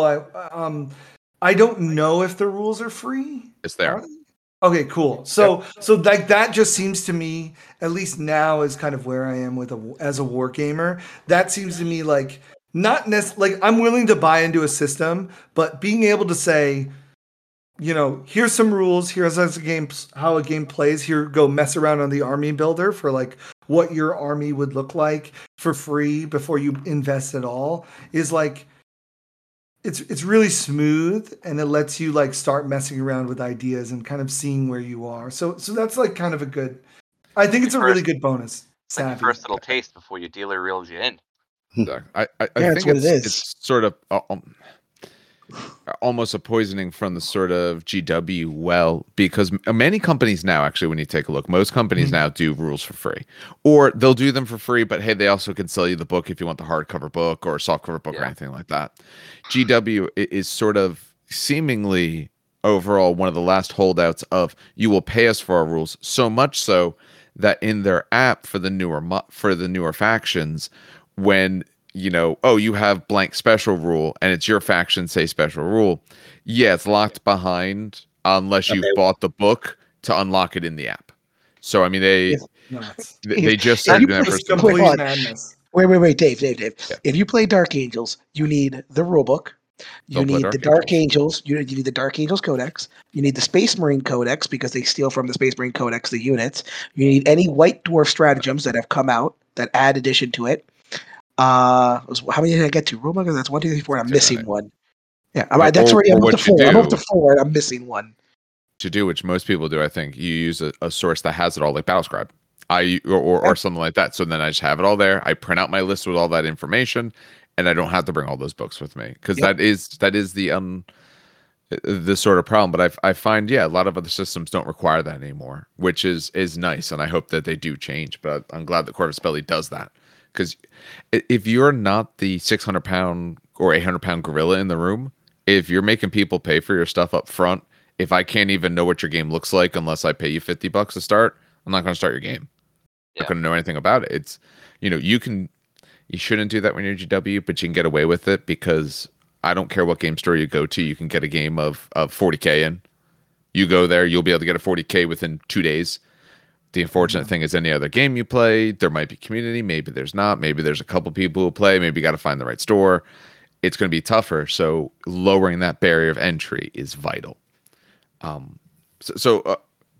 history, as you said, so this is information I found. Correct me on any of this, or you guys can fill it in. So for the company itself, they should be celebrating their 20-year this year, then, or have celebrated their 20-year anniversary as a company. Dragon Lady model or something, right? Yeah. I think special edition model. Me, but yes, it says it on it what year it is. Yeah, 2001. Yeah. I looked up on their website because I was like, let me see what they say about themselves. Currently, what they list, at least on their website, that they list Infinity that they do. I know they do Aristea, and then they mention a manga that they do. But when I clicked on it to see what is this about, it gave me a 404 error. Okay, so it's not. First and foremost, it's not a manga. It's okay. It's a. That's what they called it, though. On their website, they even said a manga. No. Don't do it, Dave. No. I consider it a manga. I'm with you. Mangas read right to left. This is left to right. Oh boy, I thought that's what they said on their website. I was waiting for this to happen. I was like, yes, he did it. Looking it up now. It's a graphic novel. Yeah. Sure. That is stylized like a manga, and for us uneducated, unweebish people, it is a manga. But if you are a weeb, it is not a manga. You're still wrong. I'm okay with being wrong. Listen, if it doesn't scream at me when I look at it from left to right, telling me I'm reading from the wrong direction, it's not a manga. They do supplemental content as a way of kind of injecting new profiles and kind of pushing the story along for the game, which are good. Which are good things. The Outcast and then the Betrayal, I think, are those two little elements. They added a lot of interesting profiles and the ability to kind of shake something up, as well as tell kind of a story and universe, which is really cool. Yeah, they're worth picking up. I think they're $20 a piece about. Yeah, and they both come with a model. If they still do, I'm not sure if they still do. Oh They- yeah, I mean they may The not. truth is they're more on like the Kickstarter game. So Yeah. to supplement that other content, they did Defiance, which was like this huge kind of like big deal for the company. It, like It's broke a basically bunch of Descent. yeah, it's huge. It's a different kind of special game. Kickstarter exclusive. They injected a lot of new profiles into the game. That was really cool with it. All these miniatures are really cool, characterful, and interesting. But there was I one didn't problem really- with it. Yeah. If you were a board No. gamer, you would not want to pick it up because everything was in metal. Yeah. And you had to assemble it. unassembled and everything Yes. like that. Yeah, Y- board yeah. gamers hate assembling models. They want everything already pre-painted, everything like that. No Savages. assembly, no paint. Savages. No, I think like For which part but- just went suck it, nerds. the Yeah, new exactly. the new Exactly. one though is Tag Raid, which is they're Done kind now. of trying to be experimental. Yes, it's done now. Done. But they're I think they envision doing this pretty regularly over the course of like a year and a half, depending on how these Kickstarters work. They're wildly successful. It allows and gives them funding and a reason to do older models as part of your Kickstarter. So one of the savvy things they've been doing is saying, if you buy this bundle, you can also get these models that we're only going to print for this bundle that are out of print. So you'd be like, oh, the old Dragao or something like that. I don't know if that's an example, but it's an old model that's somewhat sought after. They will print, you can buy it at retail without a huge markup on the secondary market. So you'd get it at $35 or whatever the tag would be worth. Add that onto your Kickstarter. They'll print it out and it'll be a part, or they'll cast the model and then it'll be a part of your Kickstarter, which I think is really savvy considering like it's between, they are a large scale company that kind of can be criticized for saying, why are you doing a Kickstarter? If you think that this is a viable product, you really shouldn't. Yeah. I think that there's a little bit of that criticism, but I think they've, at least for me in my eyes, I mean, I haven't Kickstarted either of them, mostly because I don't need the models for what they're offering. But to be fair, I think that it's a really imagine if GW did a Kickstarter and then they were like, oh, what's like a really hard, let's say they did a Kickstarter about, let's say, Tau versus Chaos Space Marines. And then in that Kickstarter, they were like, by the way, if you throw us $50, we'll give you a Sisters of Battle squad that you can't find anymore.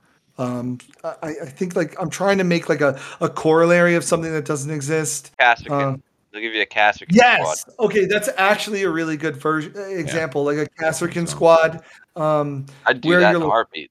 Right. And So so sad I sold my Castrican. I don't even play 40K anymore, and I'm sad I sold that squad. yeah, it's like throwing gold out the window. I just think it's like, but I think that that's kind of savvy. I think that GW, if they followed that model of an opportunity, that would be very interesting for them to offer. I know it's like not realistic, but just as an example, they are going the Kickstarter route as a way of funding their supplemental content. You can think what you will about that, them being a company that is producing many, many miniatures and etc. But for me, I'm like, oh, they can do the Azrael. They can do some of these other miniatures that just aren't really accessible anymore in an easy way. And I think they do that's a price really lock cool it, value. though, with that, Yes. which is Out of curiosity, do you think that if the thing was still going on and they said, hey, here's another thing you can buy and it's the Tick Belong, do you think that would probably like skyrocket the sale a little more? probably would. Absolutely. I think they're saving that. So there's a very famous, very good profile for Pan Oceania, and it's called the Tick Belong. It's this like really fun, like cool climbing tag, which is these like giant robots that you'll see. They're interesting profiles. This is a particularly good one, and any list that can take it, it has a lot of upside, and it's very valuable to good players and kind of bad players. It's just kind of a fun model to play with. But still very good. Yeah, and they just haven't reprinted it. It's like one of the number one things that like I think that they should eventually, because right now I just saw a special edition Tick Belong, which was part of an $80 set as part of 2 robot tags. The special edition. I would go buy that right now. Yeah, the special edition itself is is worth like $190 as for one miniature, which is like a nuts Dexter, price. you want the one you sold? You traded me back?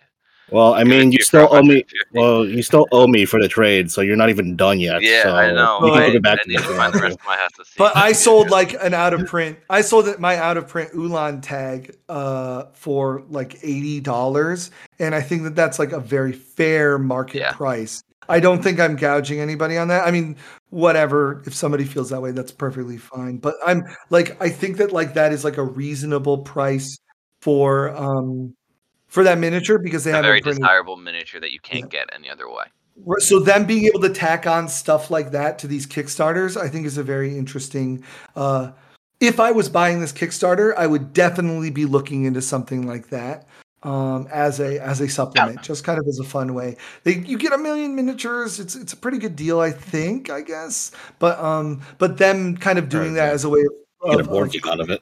yeah, and Yeah. and in general, kind of credibly being able to tack on these things and find a reason to print these out of print models. It's pretty cool, better than like the made to order kind of like cycle of like, do you guys like wood elves? Well, we got one of them that's reprinted along with like 3 other like Vaulton characters and stuff. So like, I think that that's really cool.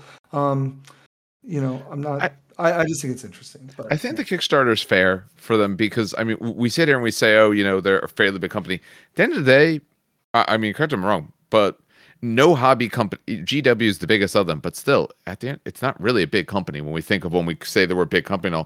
All other miniature companies I mean, some are very small, but all the other ones are reasonably small. I mean, it can be a lot of cost. I mean, I'm sure they would love to be printing up any model that's currently out of stock because if you could, then that's money you could make. But they usually go out of stock because there's issue with molds or something like that.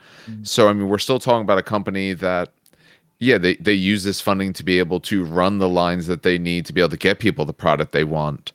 I mean, I give some shit to CMON who does it because theirs almost feels like a pure pre-order system.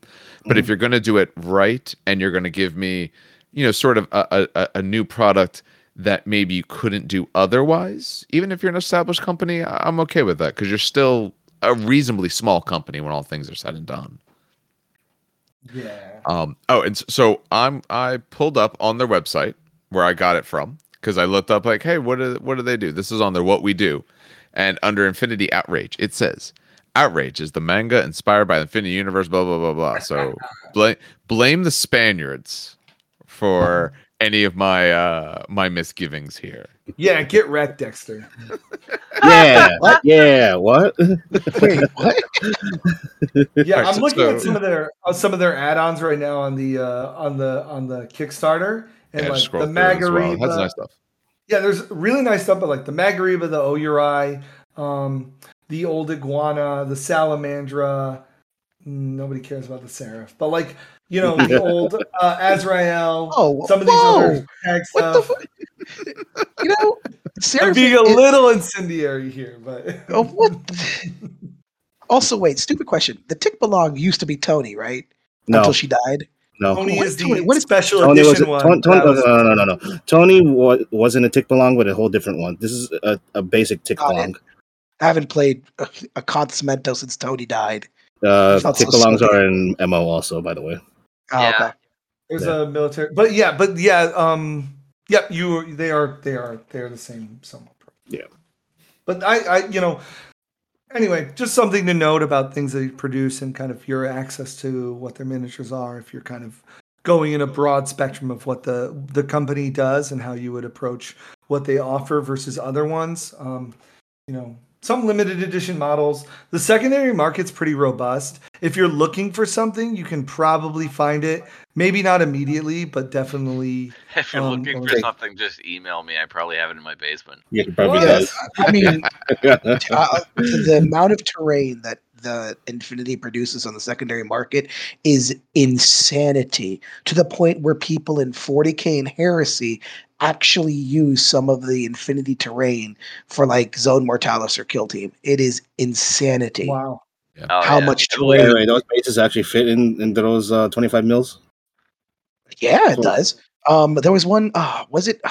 Who was the company that I was at Mythicos, and they were doing Space Hulk, and they used some of the drop terrain. I'm trying to remember the damn company's name, but it's one of the companies that just produces terrain for Infinity, and they were using that drop terrain for filling out the Space Hulk hallways, and it worked really, really, really well.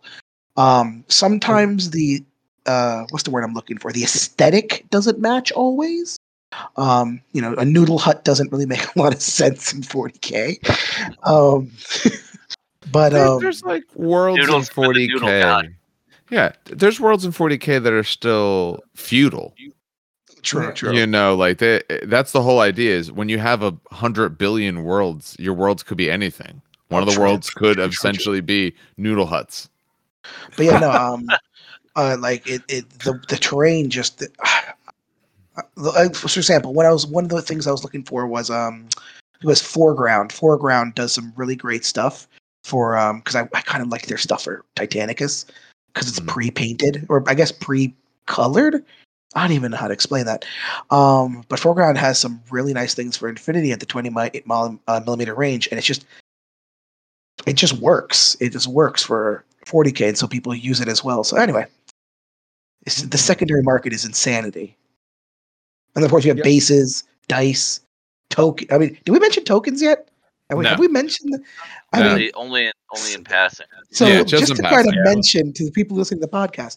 So we were talking about like the free tokens you can print, and they offer it for free. But if you really want to go hard and you want to have extra fancy armies, you can actually buy the legitimate like tokens for your army, right?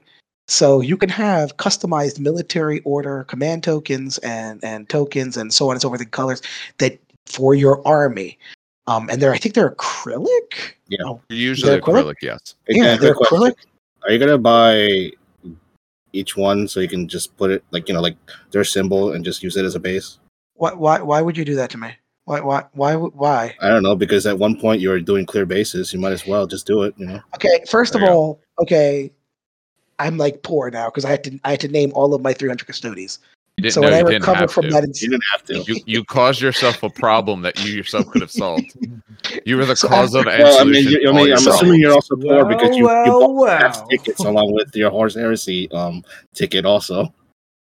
Okay, I haven't been to a convention in 20 years. Coming earlier, that was a lie. We talked about the convention and you both worked. We worked at it, and I think it doesn't count. I haven't been to like. No, it was like Historicon. That doesn't count ever. Yeah. Shade, the amount of shade. No, but the tokens, like I said, the secondary market is insane. You can get these beautiful, and they are beautiful. They look nice. Dexter has a set of them, and I sometimes just stare at them because they're so freaking beautiful. I have like 3 different sets, just FYI. They're expensive, but no, they're beautiful. You have the secondary terrain market. You have people who do custom dice for the game. You have people who do command panels. Yep. There are so many ridiculous. My friend printed me a 3D printed command panel, in red. Will I use it? Probably not, because I kind of want the Warsenal one. But still, like, there's just so much secondary stuff. Speaking of panels, what are the ones that Rich and George and all of them are getting? Oh, the Micro Art Studio. That's what they're the Micro Art Studio. Yeah. Yes. Yeah. That was a Kickstarter, which yes, it was. The big selling point of this, and this is what I dared someone to come in with a cowboy hat with, is that it comes with a holster. Yes, it does. Wait, that's what it was. No, it doesn't. Yeah. Does it? Yes, it does. Yeah, it comes with a holster. Yeah, it does. Yeah, they were showing it. And you can put your own symbol on it that you want. Like, you get your so basically what, like, I think like Josh, myself, Brain, and I think George did was we all took like waifu pictures and just stuck it on to where it's supposed to be. No. That's why you saw that one time we were like putting like I had the Quints and Josh had Evangelion. That's what we were doing. And even besides tokens, you have the silhouettes, right? I think, can you still buy silhouettes? They're like those beautiful. Yeah. Yeah. You got the silhouettes. You got the 3D. They come with most of the things now too, though. Yeah, because silhouettes are actually very important in this game. So, do they come with holographic projections anymore? Yes. Oh God, please. Oh no, where is it? I'm trying to find it. War Is it Snow? I put in the general. Yeah. Okay, The hold on. You put in acrylic. and I just put in about the Kickstarter so you can take a look at Yeah, it. it's worse. There's a come video. You don't have a chance to watch now, but later watch the short video they do, and it's. You ever see those old videos of like it's in black and white, and they're like, "Man, it's fucking hard to make pasta, isn't it?" And there's a person just burning themselves and just spilling their food all over the place. It is essentially that. It's a person trying to pick up tokens and just knocking models off the table and all kinds of things. It's great.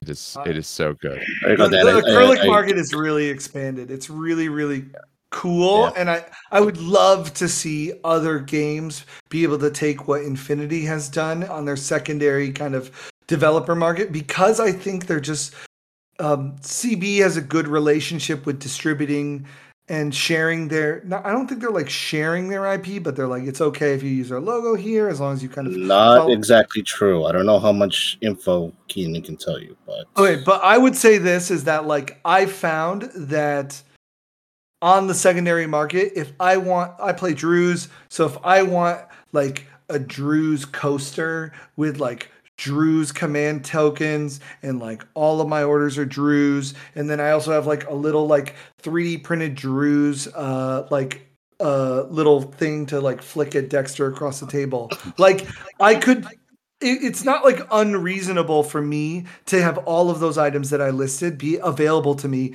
in some form or another. Most of them from the same retailer. Most of them would be accessible, and I can do like a lot of cool different stuff. They have like there's a lot of stuff there where like typically you would have to go through a lot of hoops by like taking a JPEG and then like slicing it, turning it into PNG, changing the transfer over, and then going to your like buddy who has his own laser printer and then like being like, hey, could you print out this like Taurian Concordat symbol for me or whatever? Like you don't have to do that in Infinity. Like I don't think there's so much available to me that any need where if I want to customize or make something my own, I would find it accessible. If I wanted my hologram camouflage markers to be Drew's themed, I could do that. And there's a lot of options. I'm not sure if you guys know Gaming with the Cooler by any chance on YouTube? Oh yeah, of course. Yeah. Okay, so when he was doing, I think he's still doing his Infinity thing, but have you ever seen his dice tray? Can't No, say so it's a small black it's the small black trays that we have at the store, and it was basically a logo of military orders. Everyone's always asked about that picture, and Brett was the one that made it. And the thing is that there's actually only 2 made. And guess who has the second one? Dexter's pointing a thumb at himself with 2 thumbs. There's now. Incredible smugness. FYI, it is the original. FYI. Except no substitutes. Yep. Dexter, I'd also like to point out I actually hate you for posting not just the holo projector, but very specifically the Knight of the Holy Sepulchre holo projector. Excuse me, I'm what did I say at the very beginning of this whole entire podcast? I'm a war core. My job is to, God, it looks so Yeah, good. the job is to get you in. It looks so good. There's a lot of really cool stuff like that. That like level of Oh, my customization God. and interest is genuinely available with very little difficulty in finding what you need is what I would say, which is really cool. Like I like building my own crap from like buying from Michael. I have my own dice tray. I just like bought like a picture frame from Michael's and then like painted it with acrylic because I'm like a psychopath. But like the idea is that I've just you didn't paint it with human blood and body fluids, so no, not yet. But Yeah, not that we know of. Oh, caveat. man. But the point, the point is that like the truth is that they have a lot of that's a really cool thing about it is that it's a lot easier instead of like with BattleTech it's a little more like, oh, what's going on here? What am I getting? What's this person getting this information from? Like there's a little bit more like gregariousness with that, but with Infinity it feels very legit. It feels very really cool, and like I'm not worried that I'm like getting a recast model on eBay of something that I'm not worried about, or like some cool art project that somebody has done and not like communicated with the company. They've done a really good job of giving they're that very communicative with their vendors. They're very upfront with their vendors, and they are super willing to work with the community on some things, which is also cool as a company. It's nice when you have a fan base that's passionate about it, that some of them can actually make money off of it by partnering up with Corvus and selling these things. And it's cool even when people are passionate about it and want to do stuff and not necessarily have it be profitable for them, seeing a company react positively to that, whereas another company tells you to shut down because your YouTube is might end up doing a your YouTube is going through well, all that. not even that. Just like, I mean, look at these media giants. It's the same sort of thing. Like, I know, but I think Dan and Dave know exactly what I'm talking about. Yeah. I know what you're talking about too. I just don't. I'm not entirely trying to throw all of the shade at the same company all the time. I have no problem doing it. I buy their stuff. I get throw shade all over. I make almost at least every other week of the podcast is about the stuff they do. So I've no problem throwing shade because I'm still gonna buy more Cruel Boys and stuff like that. Like that's what I was painting earlier today. I was finishing up my March Carla. I can gripe all I want. I can gripe all I want, but I still have a bajillion custodies. Yeah. So. Oh my gosh. That's the American dream the new right ones, there. right? You're getting the new ones? Yeah, of course I'm getting the new ones. Why does everyone ask? Of course, and I have the nameplates already printed. All right, listen, if I did 300 nameplates and everyone's like, "Are you gonna get more nameplates?" You're goddamn right, I am. Okay, Christ. No. No. What you need to do next is you need to remove the heads of all your models and start painting those names on the inner collars of the armor. No. You don't know what I have? On the bottom of each base is a QR code, and if you scan it, it brings you to a website that lists the 300 names of each individual. That's fine, but to keep it in canon, you need to have it running up the inside of the armor, man. That's true. Kenan, if you actually wanted to see it, it's actually pinned in the Reddit. I do really want to see it. Where is it at? Oh my! Hold on. It's actually pinned on Post Reddit. it in general. I'm definitely post in the general. While we'll So in the interest of not having us run much longer than we usually do, why don't we go to a point? We'll do a little bit of just a quick faction overview. So if someone's interested, the idea of what are these different factions are, even like say 1 minute pitch on them, and then if there's interest either from our end or people listen, and we can always do a deeper dive into this or any of that sort of stuff. You just want us to do timer on the clock? Do you want us to do main factions or?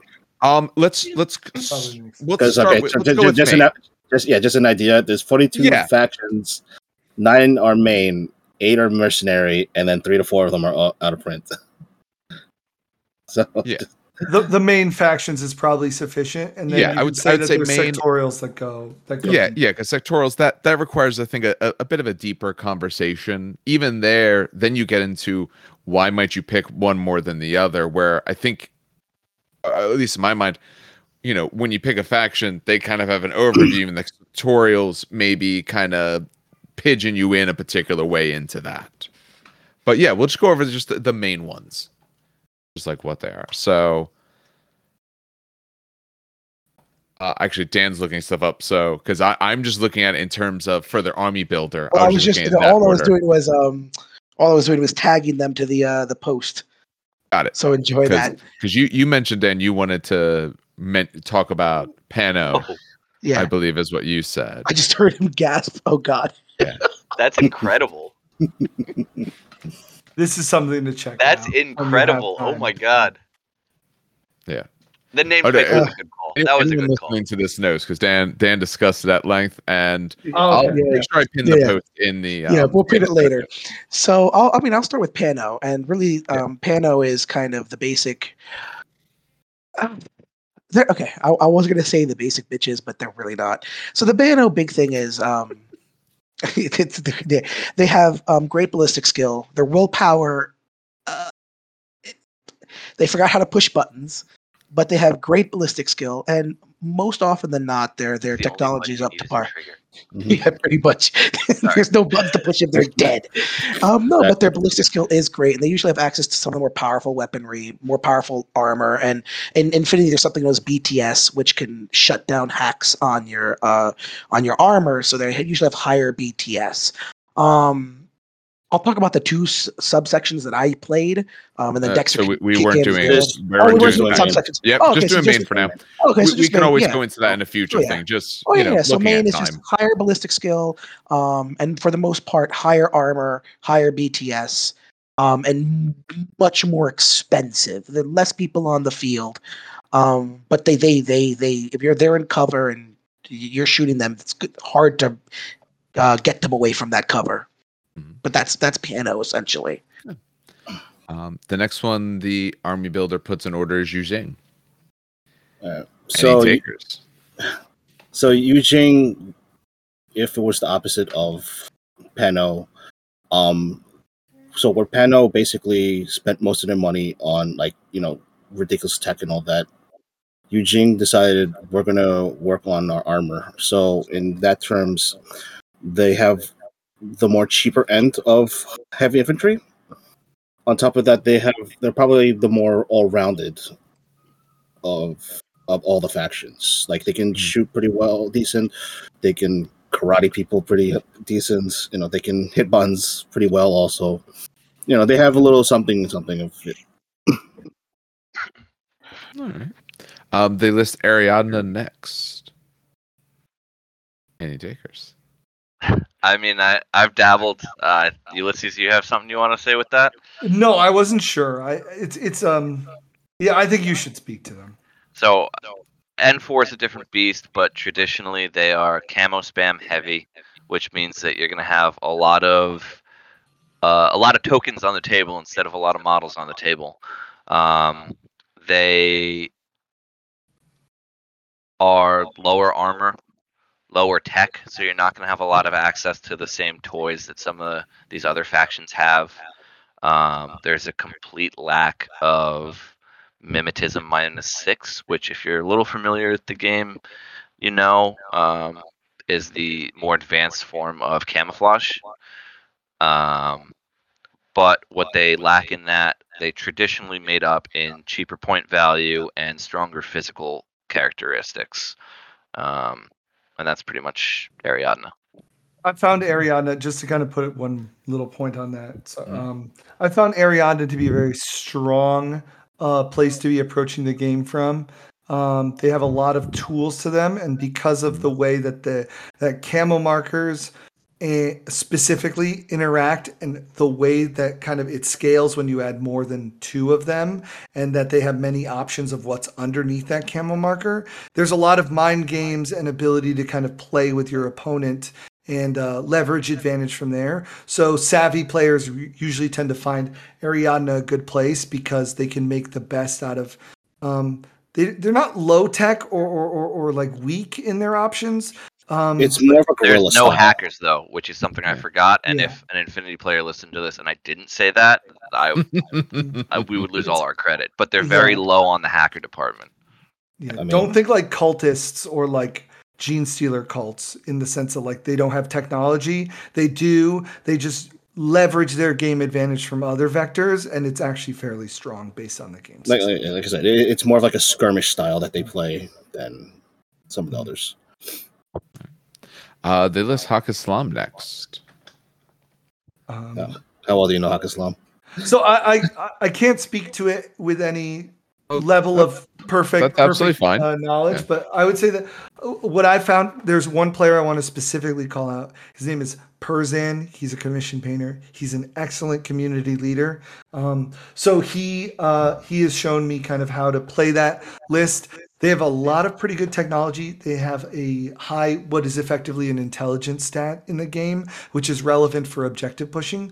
They're very good at getting a lot of objective points in the game, and there's a lot of profiles that are very well costed, in my opinion, and also have a lot of tools. So you'll find a lot of toys to play with Haq Islam. You may not be the best gunfighter like on paper, but leveraging cover and a few advantages and picking the right fights, and you'll be a very supreme force on the battlefield with Hakislam. And a lot of really good medics and doctors. Yeah. So resilience as well. Yeah. I would say. There's Nomads next. That one I can take. Yeah. Thank you. You know that better than me. They're just the best faction. Okay, podcast over, guys.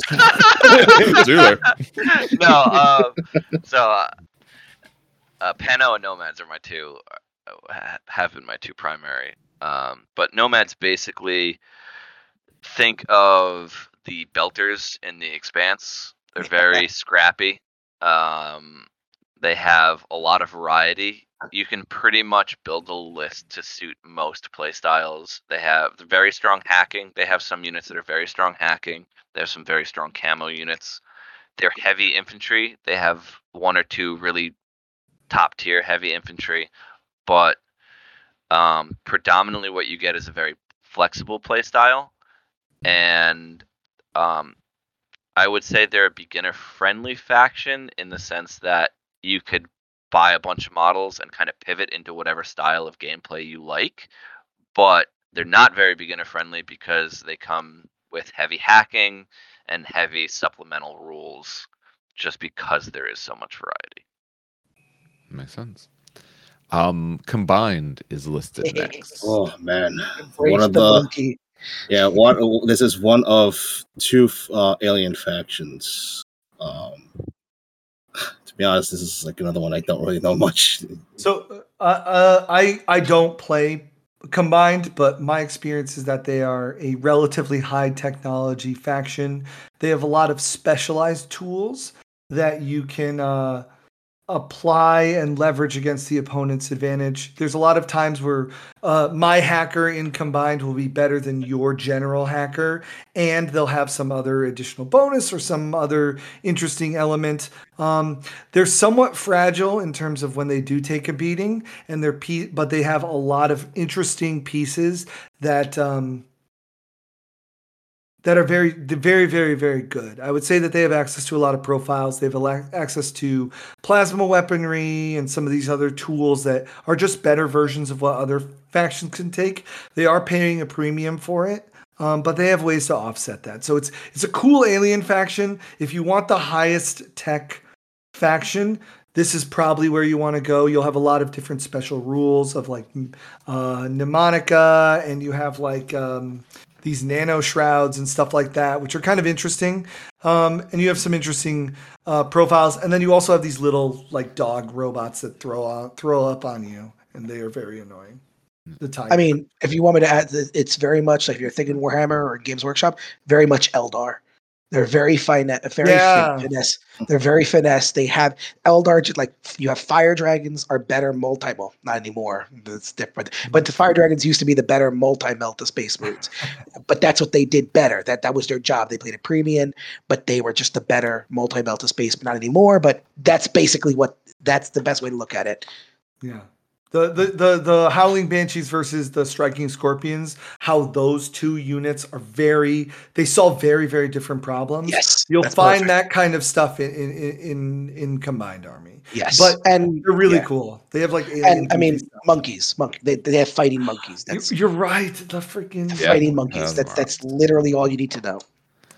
All right. Aleph is listening. I don't know. Is there a reason they list them in this order? Because it seems random to me. It's not alphabetical in any way. I'm assuming they didn't have this order. So Dexter, Aleph, go ahead.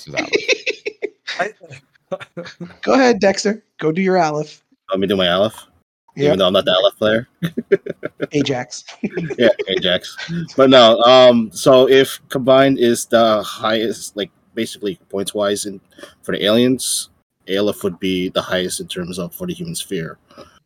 For the most part, like everything is expensive. It's the elite army in the game, in a nutshell. And like one of the big points of them is the posthumans that they have, which can basically are like quote unquote one model, but 3 models or up to 3 models, and that could do like a whole bunch of variety of things. It need be. Agent Smith, comes to mind. Wow, he can Yeah. take over Yeah. people. It's kind of like that, a little bit more structured, but the post-humans are really interesting. And The Greek lore-wise, heroes. And the Greek heroes, yeah. yeah, they also The Greek and agree. Indian heroes. Lore-wise, Combined and Aleph are both technically run by artificial intelligences. Mhm. So there's a lot of similarities between the two.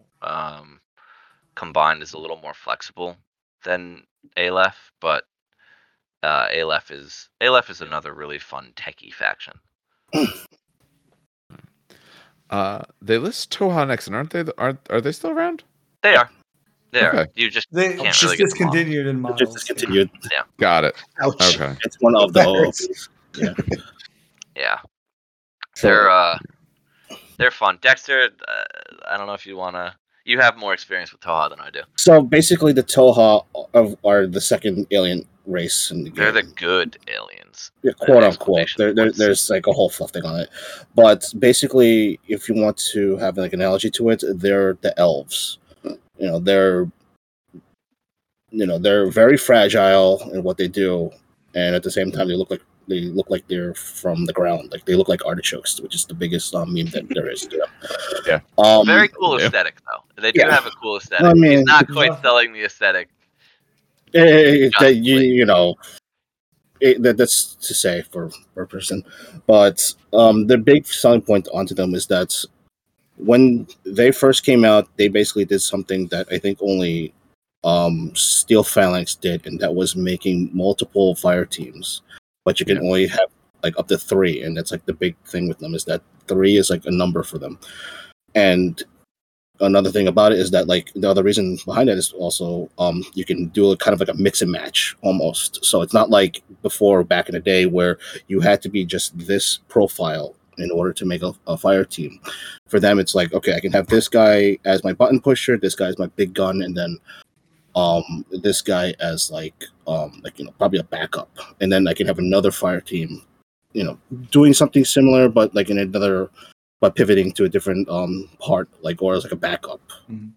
So they hit hard, but they will, the second you even hit them once, they're pretty much going to falter over. Toha strike me as they strike me as very, very old school Harlequins. I don't know where Harlequins are now in that's true. GW, but I'm thinking 10 years ago when Harlequins were like an online kind of list type thing. I'll be honest, my knowledge of the game is somewhat robust, and like very much whenever I play Toha, I have the rules open and my just the profiles open so I can understand what their options are. They have a lot of vectors which are similar to other factions, but they do something different. So maybe they damage on this stat, or they have this ability to interact in this way. So because the game is so relevant in terms of relationships and decision making, it's very different. And also the other reason why they kind of went, they kind of stopped the distribution with them is because Toha doesn't exactly operate in the same way as all the other factions do. Like they have their own set of rules. Yeah. And that's what made it like such a big deal to a lot of people in the very beginning when they first came out was, like I don't know what any of these things do. Like symbiote armor was a thing back then, and then all of a sudden the Pokemon came Fire out. damage. Yeah, and then and then the Pokemon came out, and then the Pokemon got buffed just eroded like 3 different times. And then There's they added a lot in of evolution with them. Yeah, and then like Ferroware came out, which is supposed to be like another version of hacking, and now you got to know that. And it just became so much. They're an extra. They're a little extra, but they're a lot of fun to play. They're I think one of the most fun. Yeah, like this would probably be the White Dwarf of the whole entire line, in my opinion. Yes, and run Janstar. I can speak on the NA too if you would like. That's the next one they have up is the NA2. Awesome. So NA2 is is the mercenary faction. It's kind of a catch-all. So in Infinity, there's a lot of different sectorials. It actually doesn't have a vanilla version of it, so you are choosing from a limited list. They're curated with their own different elements. speak of NA2 in general, you're going to want to, most of your profiles are nothing particularly special. Their basic unit called the Brawlers is pretty much like an average unit all around. And you'll find that most of your games involve and strategies for these general factions is something interesting gimmick or cool or interesting, and then a lot of just kind of average profiles that you have to leverage based on your knowledge of the game. There's some cool stuff. Ikari is like space pirates. Japanese Successionist Army is very well its own kind of individual identity. Spyro Corps is like the mercenary Toha. There's a lot of different options here. It's the all sectorial list, but basically you're playing a mercenary faction with a lot more flavor and a very specific bent. So while you'll also find yourself limited because you can't easily jump between these different sectorials. So you're usually going to pick one of them and treat it as like your army. That's what I do with Druze. So kind of going into it, you can kind of mix and match between it once you kind of develop a collection. But I would say NA2, most of the time, you're going to have your gimmick. If you're foreign art company, your bolts. If you're Deshot, you have some interesting choices in terms of like the tools you have, but it is this, again, very generic mercenary company idea. So I would say like NA2 is you won't find anything that's like specific or killer profiles like in the Combined Army or LF or Toha, where you have like some kind of a technology advantage or superiority. And they are all fire teams. So you have to be aware that you will need to learn how to play using fire teams and be good at that to be good at NA2 armies. So some of the like the good things about it is that like I think like Starco, White Company, and you can actually take like the 2-player boxes that are there and pretty much use that, because that's where basically the mishmash is between all these. Some of these are like there. Underscore that. That's very important. It's like at least 2 to 3 different factions put together, and you can just go with that, and you'll be fine. And I would just add that it's a lot easier to come into NA2s if you already have a vanilla faction. Like if you're a Pano main, if you're a Nomad main, if you're a Yujing main, it's a lot easier. You mean all Yujing main? Yeah, if you're an old school JSA player from when you were a Yujing player, cough. But it's basically like if you want to go out and get ramen, but you also want to get a pitcher of margaritas, you'd go to the NA2 list. Like NA2 lists are usually somebody's second army. Almost a lot of people, once they've explored a faction, rather than go into another faction, they'll start messing around in the NA2 sphere. Because it's just 2 collisions of different armies. A lot of times, vastly different armies together in one. Yeah. And the last one they list is O12. So O12 is probably the equivalent of the UN in like probably like what is it now, 175 years into the future, as it's called now. But with actual power. Yeah, but with actual power. They are basically the ones that created the Aleph and gave them the weapons also. So basically they're like the cops, in the best way to put it. So like every model has a specific task, and they do like an amazing job to it. Like you have like the Crusher, like his whole job is to jump in and then forward observe stuff, and at the same time he can still do other things like shotgun things along the way. You have nice mix of heavy infantry. Yeah, very they're very all rounded, and very all rounded in a very good way. A very good way. You'll find a tool to do what you need again without feeling like you're special. Like Hak Islam and Yu Ching have like very well-rounded lists as a whole. But I find that O12, it is the newest faction, so it's still kind of trying to find its identity within this larger game. But I find that they shoot well, they do interesting things well, they have cool, unique profiles well, and also they're kind of supported pretty well in terms of the new profiles and models. Oh yeah. Space Cops, it's cool stuff. They still have a little bit more to flesh out, but O12 are not a bad place to enter into the game. Yeah, it's probably like one of the better factions to go into if you're starting off. Besides, like not probably, too many. Yeah, you know, agreed. Not too many surprises. Yeah. All right. I think that at least gives people a sort of broad overview, and of course, yeah, there's a lot of finer strokes in there and all, but at least this gives some people something to look at. So I think we'll call it there. There's I'm sure plenty more we could say, and I have no problem having people on again to say the plenty more they probably have. But hopefully at least this gives people, some sort of starting point. If you're a person who knows anything of the game, might not have told you anything you didn't know. But if you're someone who's maybe looking for a different game, hey, holidays are coming up. Maybe your Christmas list is looking a little light and you want something else to get involved in, then maybe we're giving you something good there. As always, Black Friday deals. Oh, A lot of Black Friday deals coming up.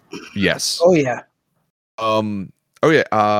Anyone in particular that we want to mention, and I'll put it in the episode note when I release it. So episodes, as people know, release on Fridays. We'll have it in there, timed for Black Friday. But I know Warsenal is doing what, 30% off? Yeah, 30%. I think it's Black Friday. It's like 3 or 4 days starting Black Friday.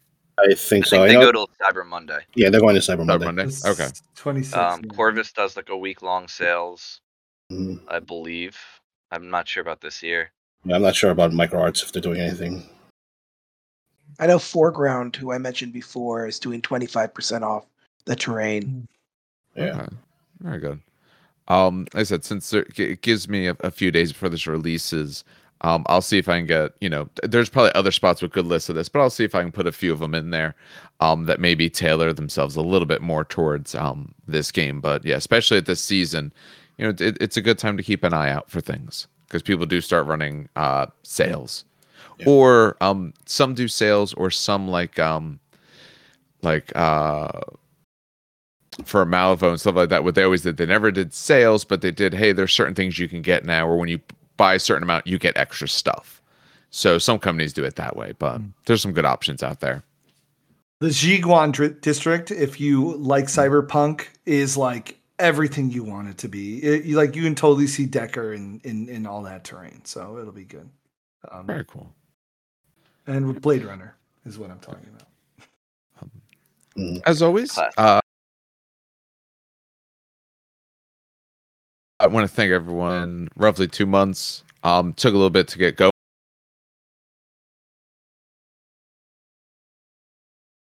but we're actually starting to hit some good more asking questions, anything like that. Easiest way is through email. It's trainkickersnj@gmail.com. Also, our Dan and I's both our information is posted. You can always reach out to us otherwise. For next week,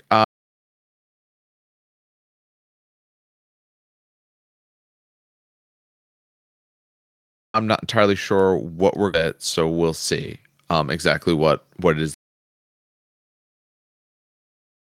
that we do then. And we will see you next time.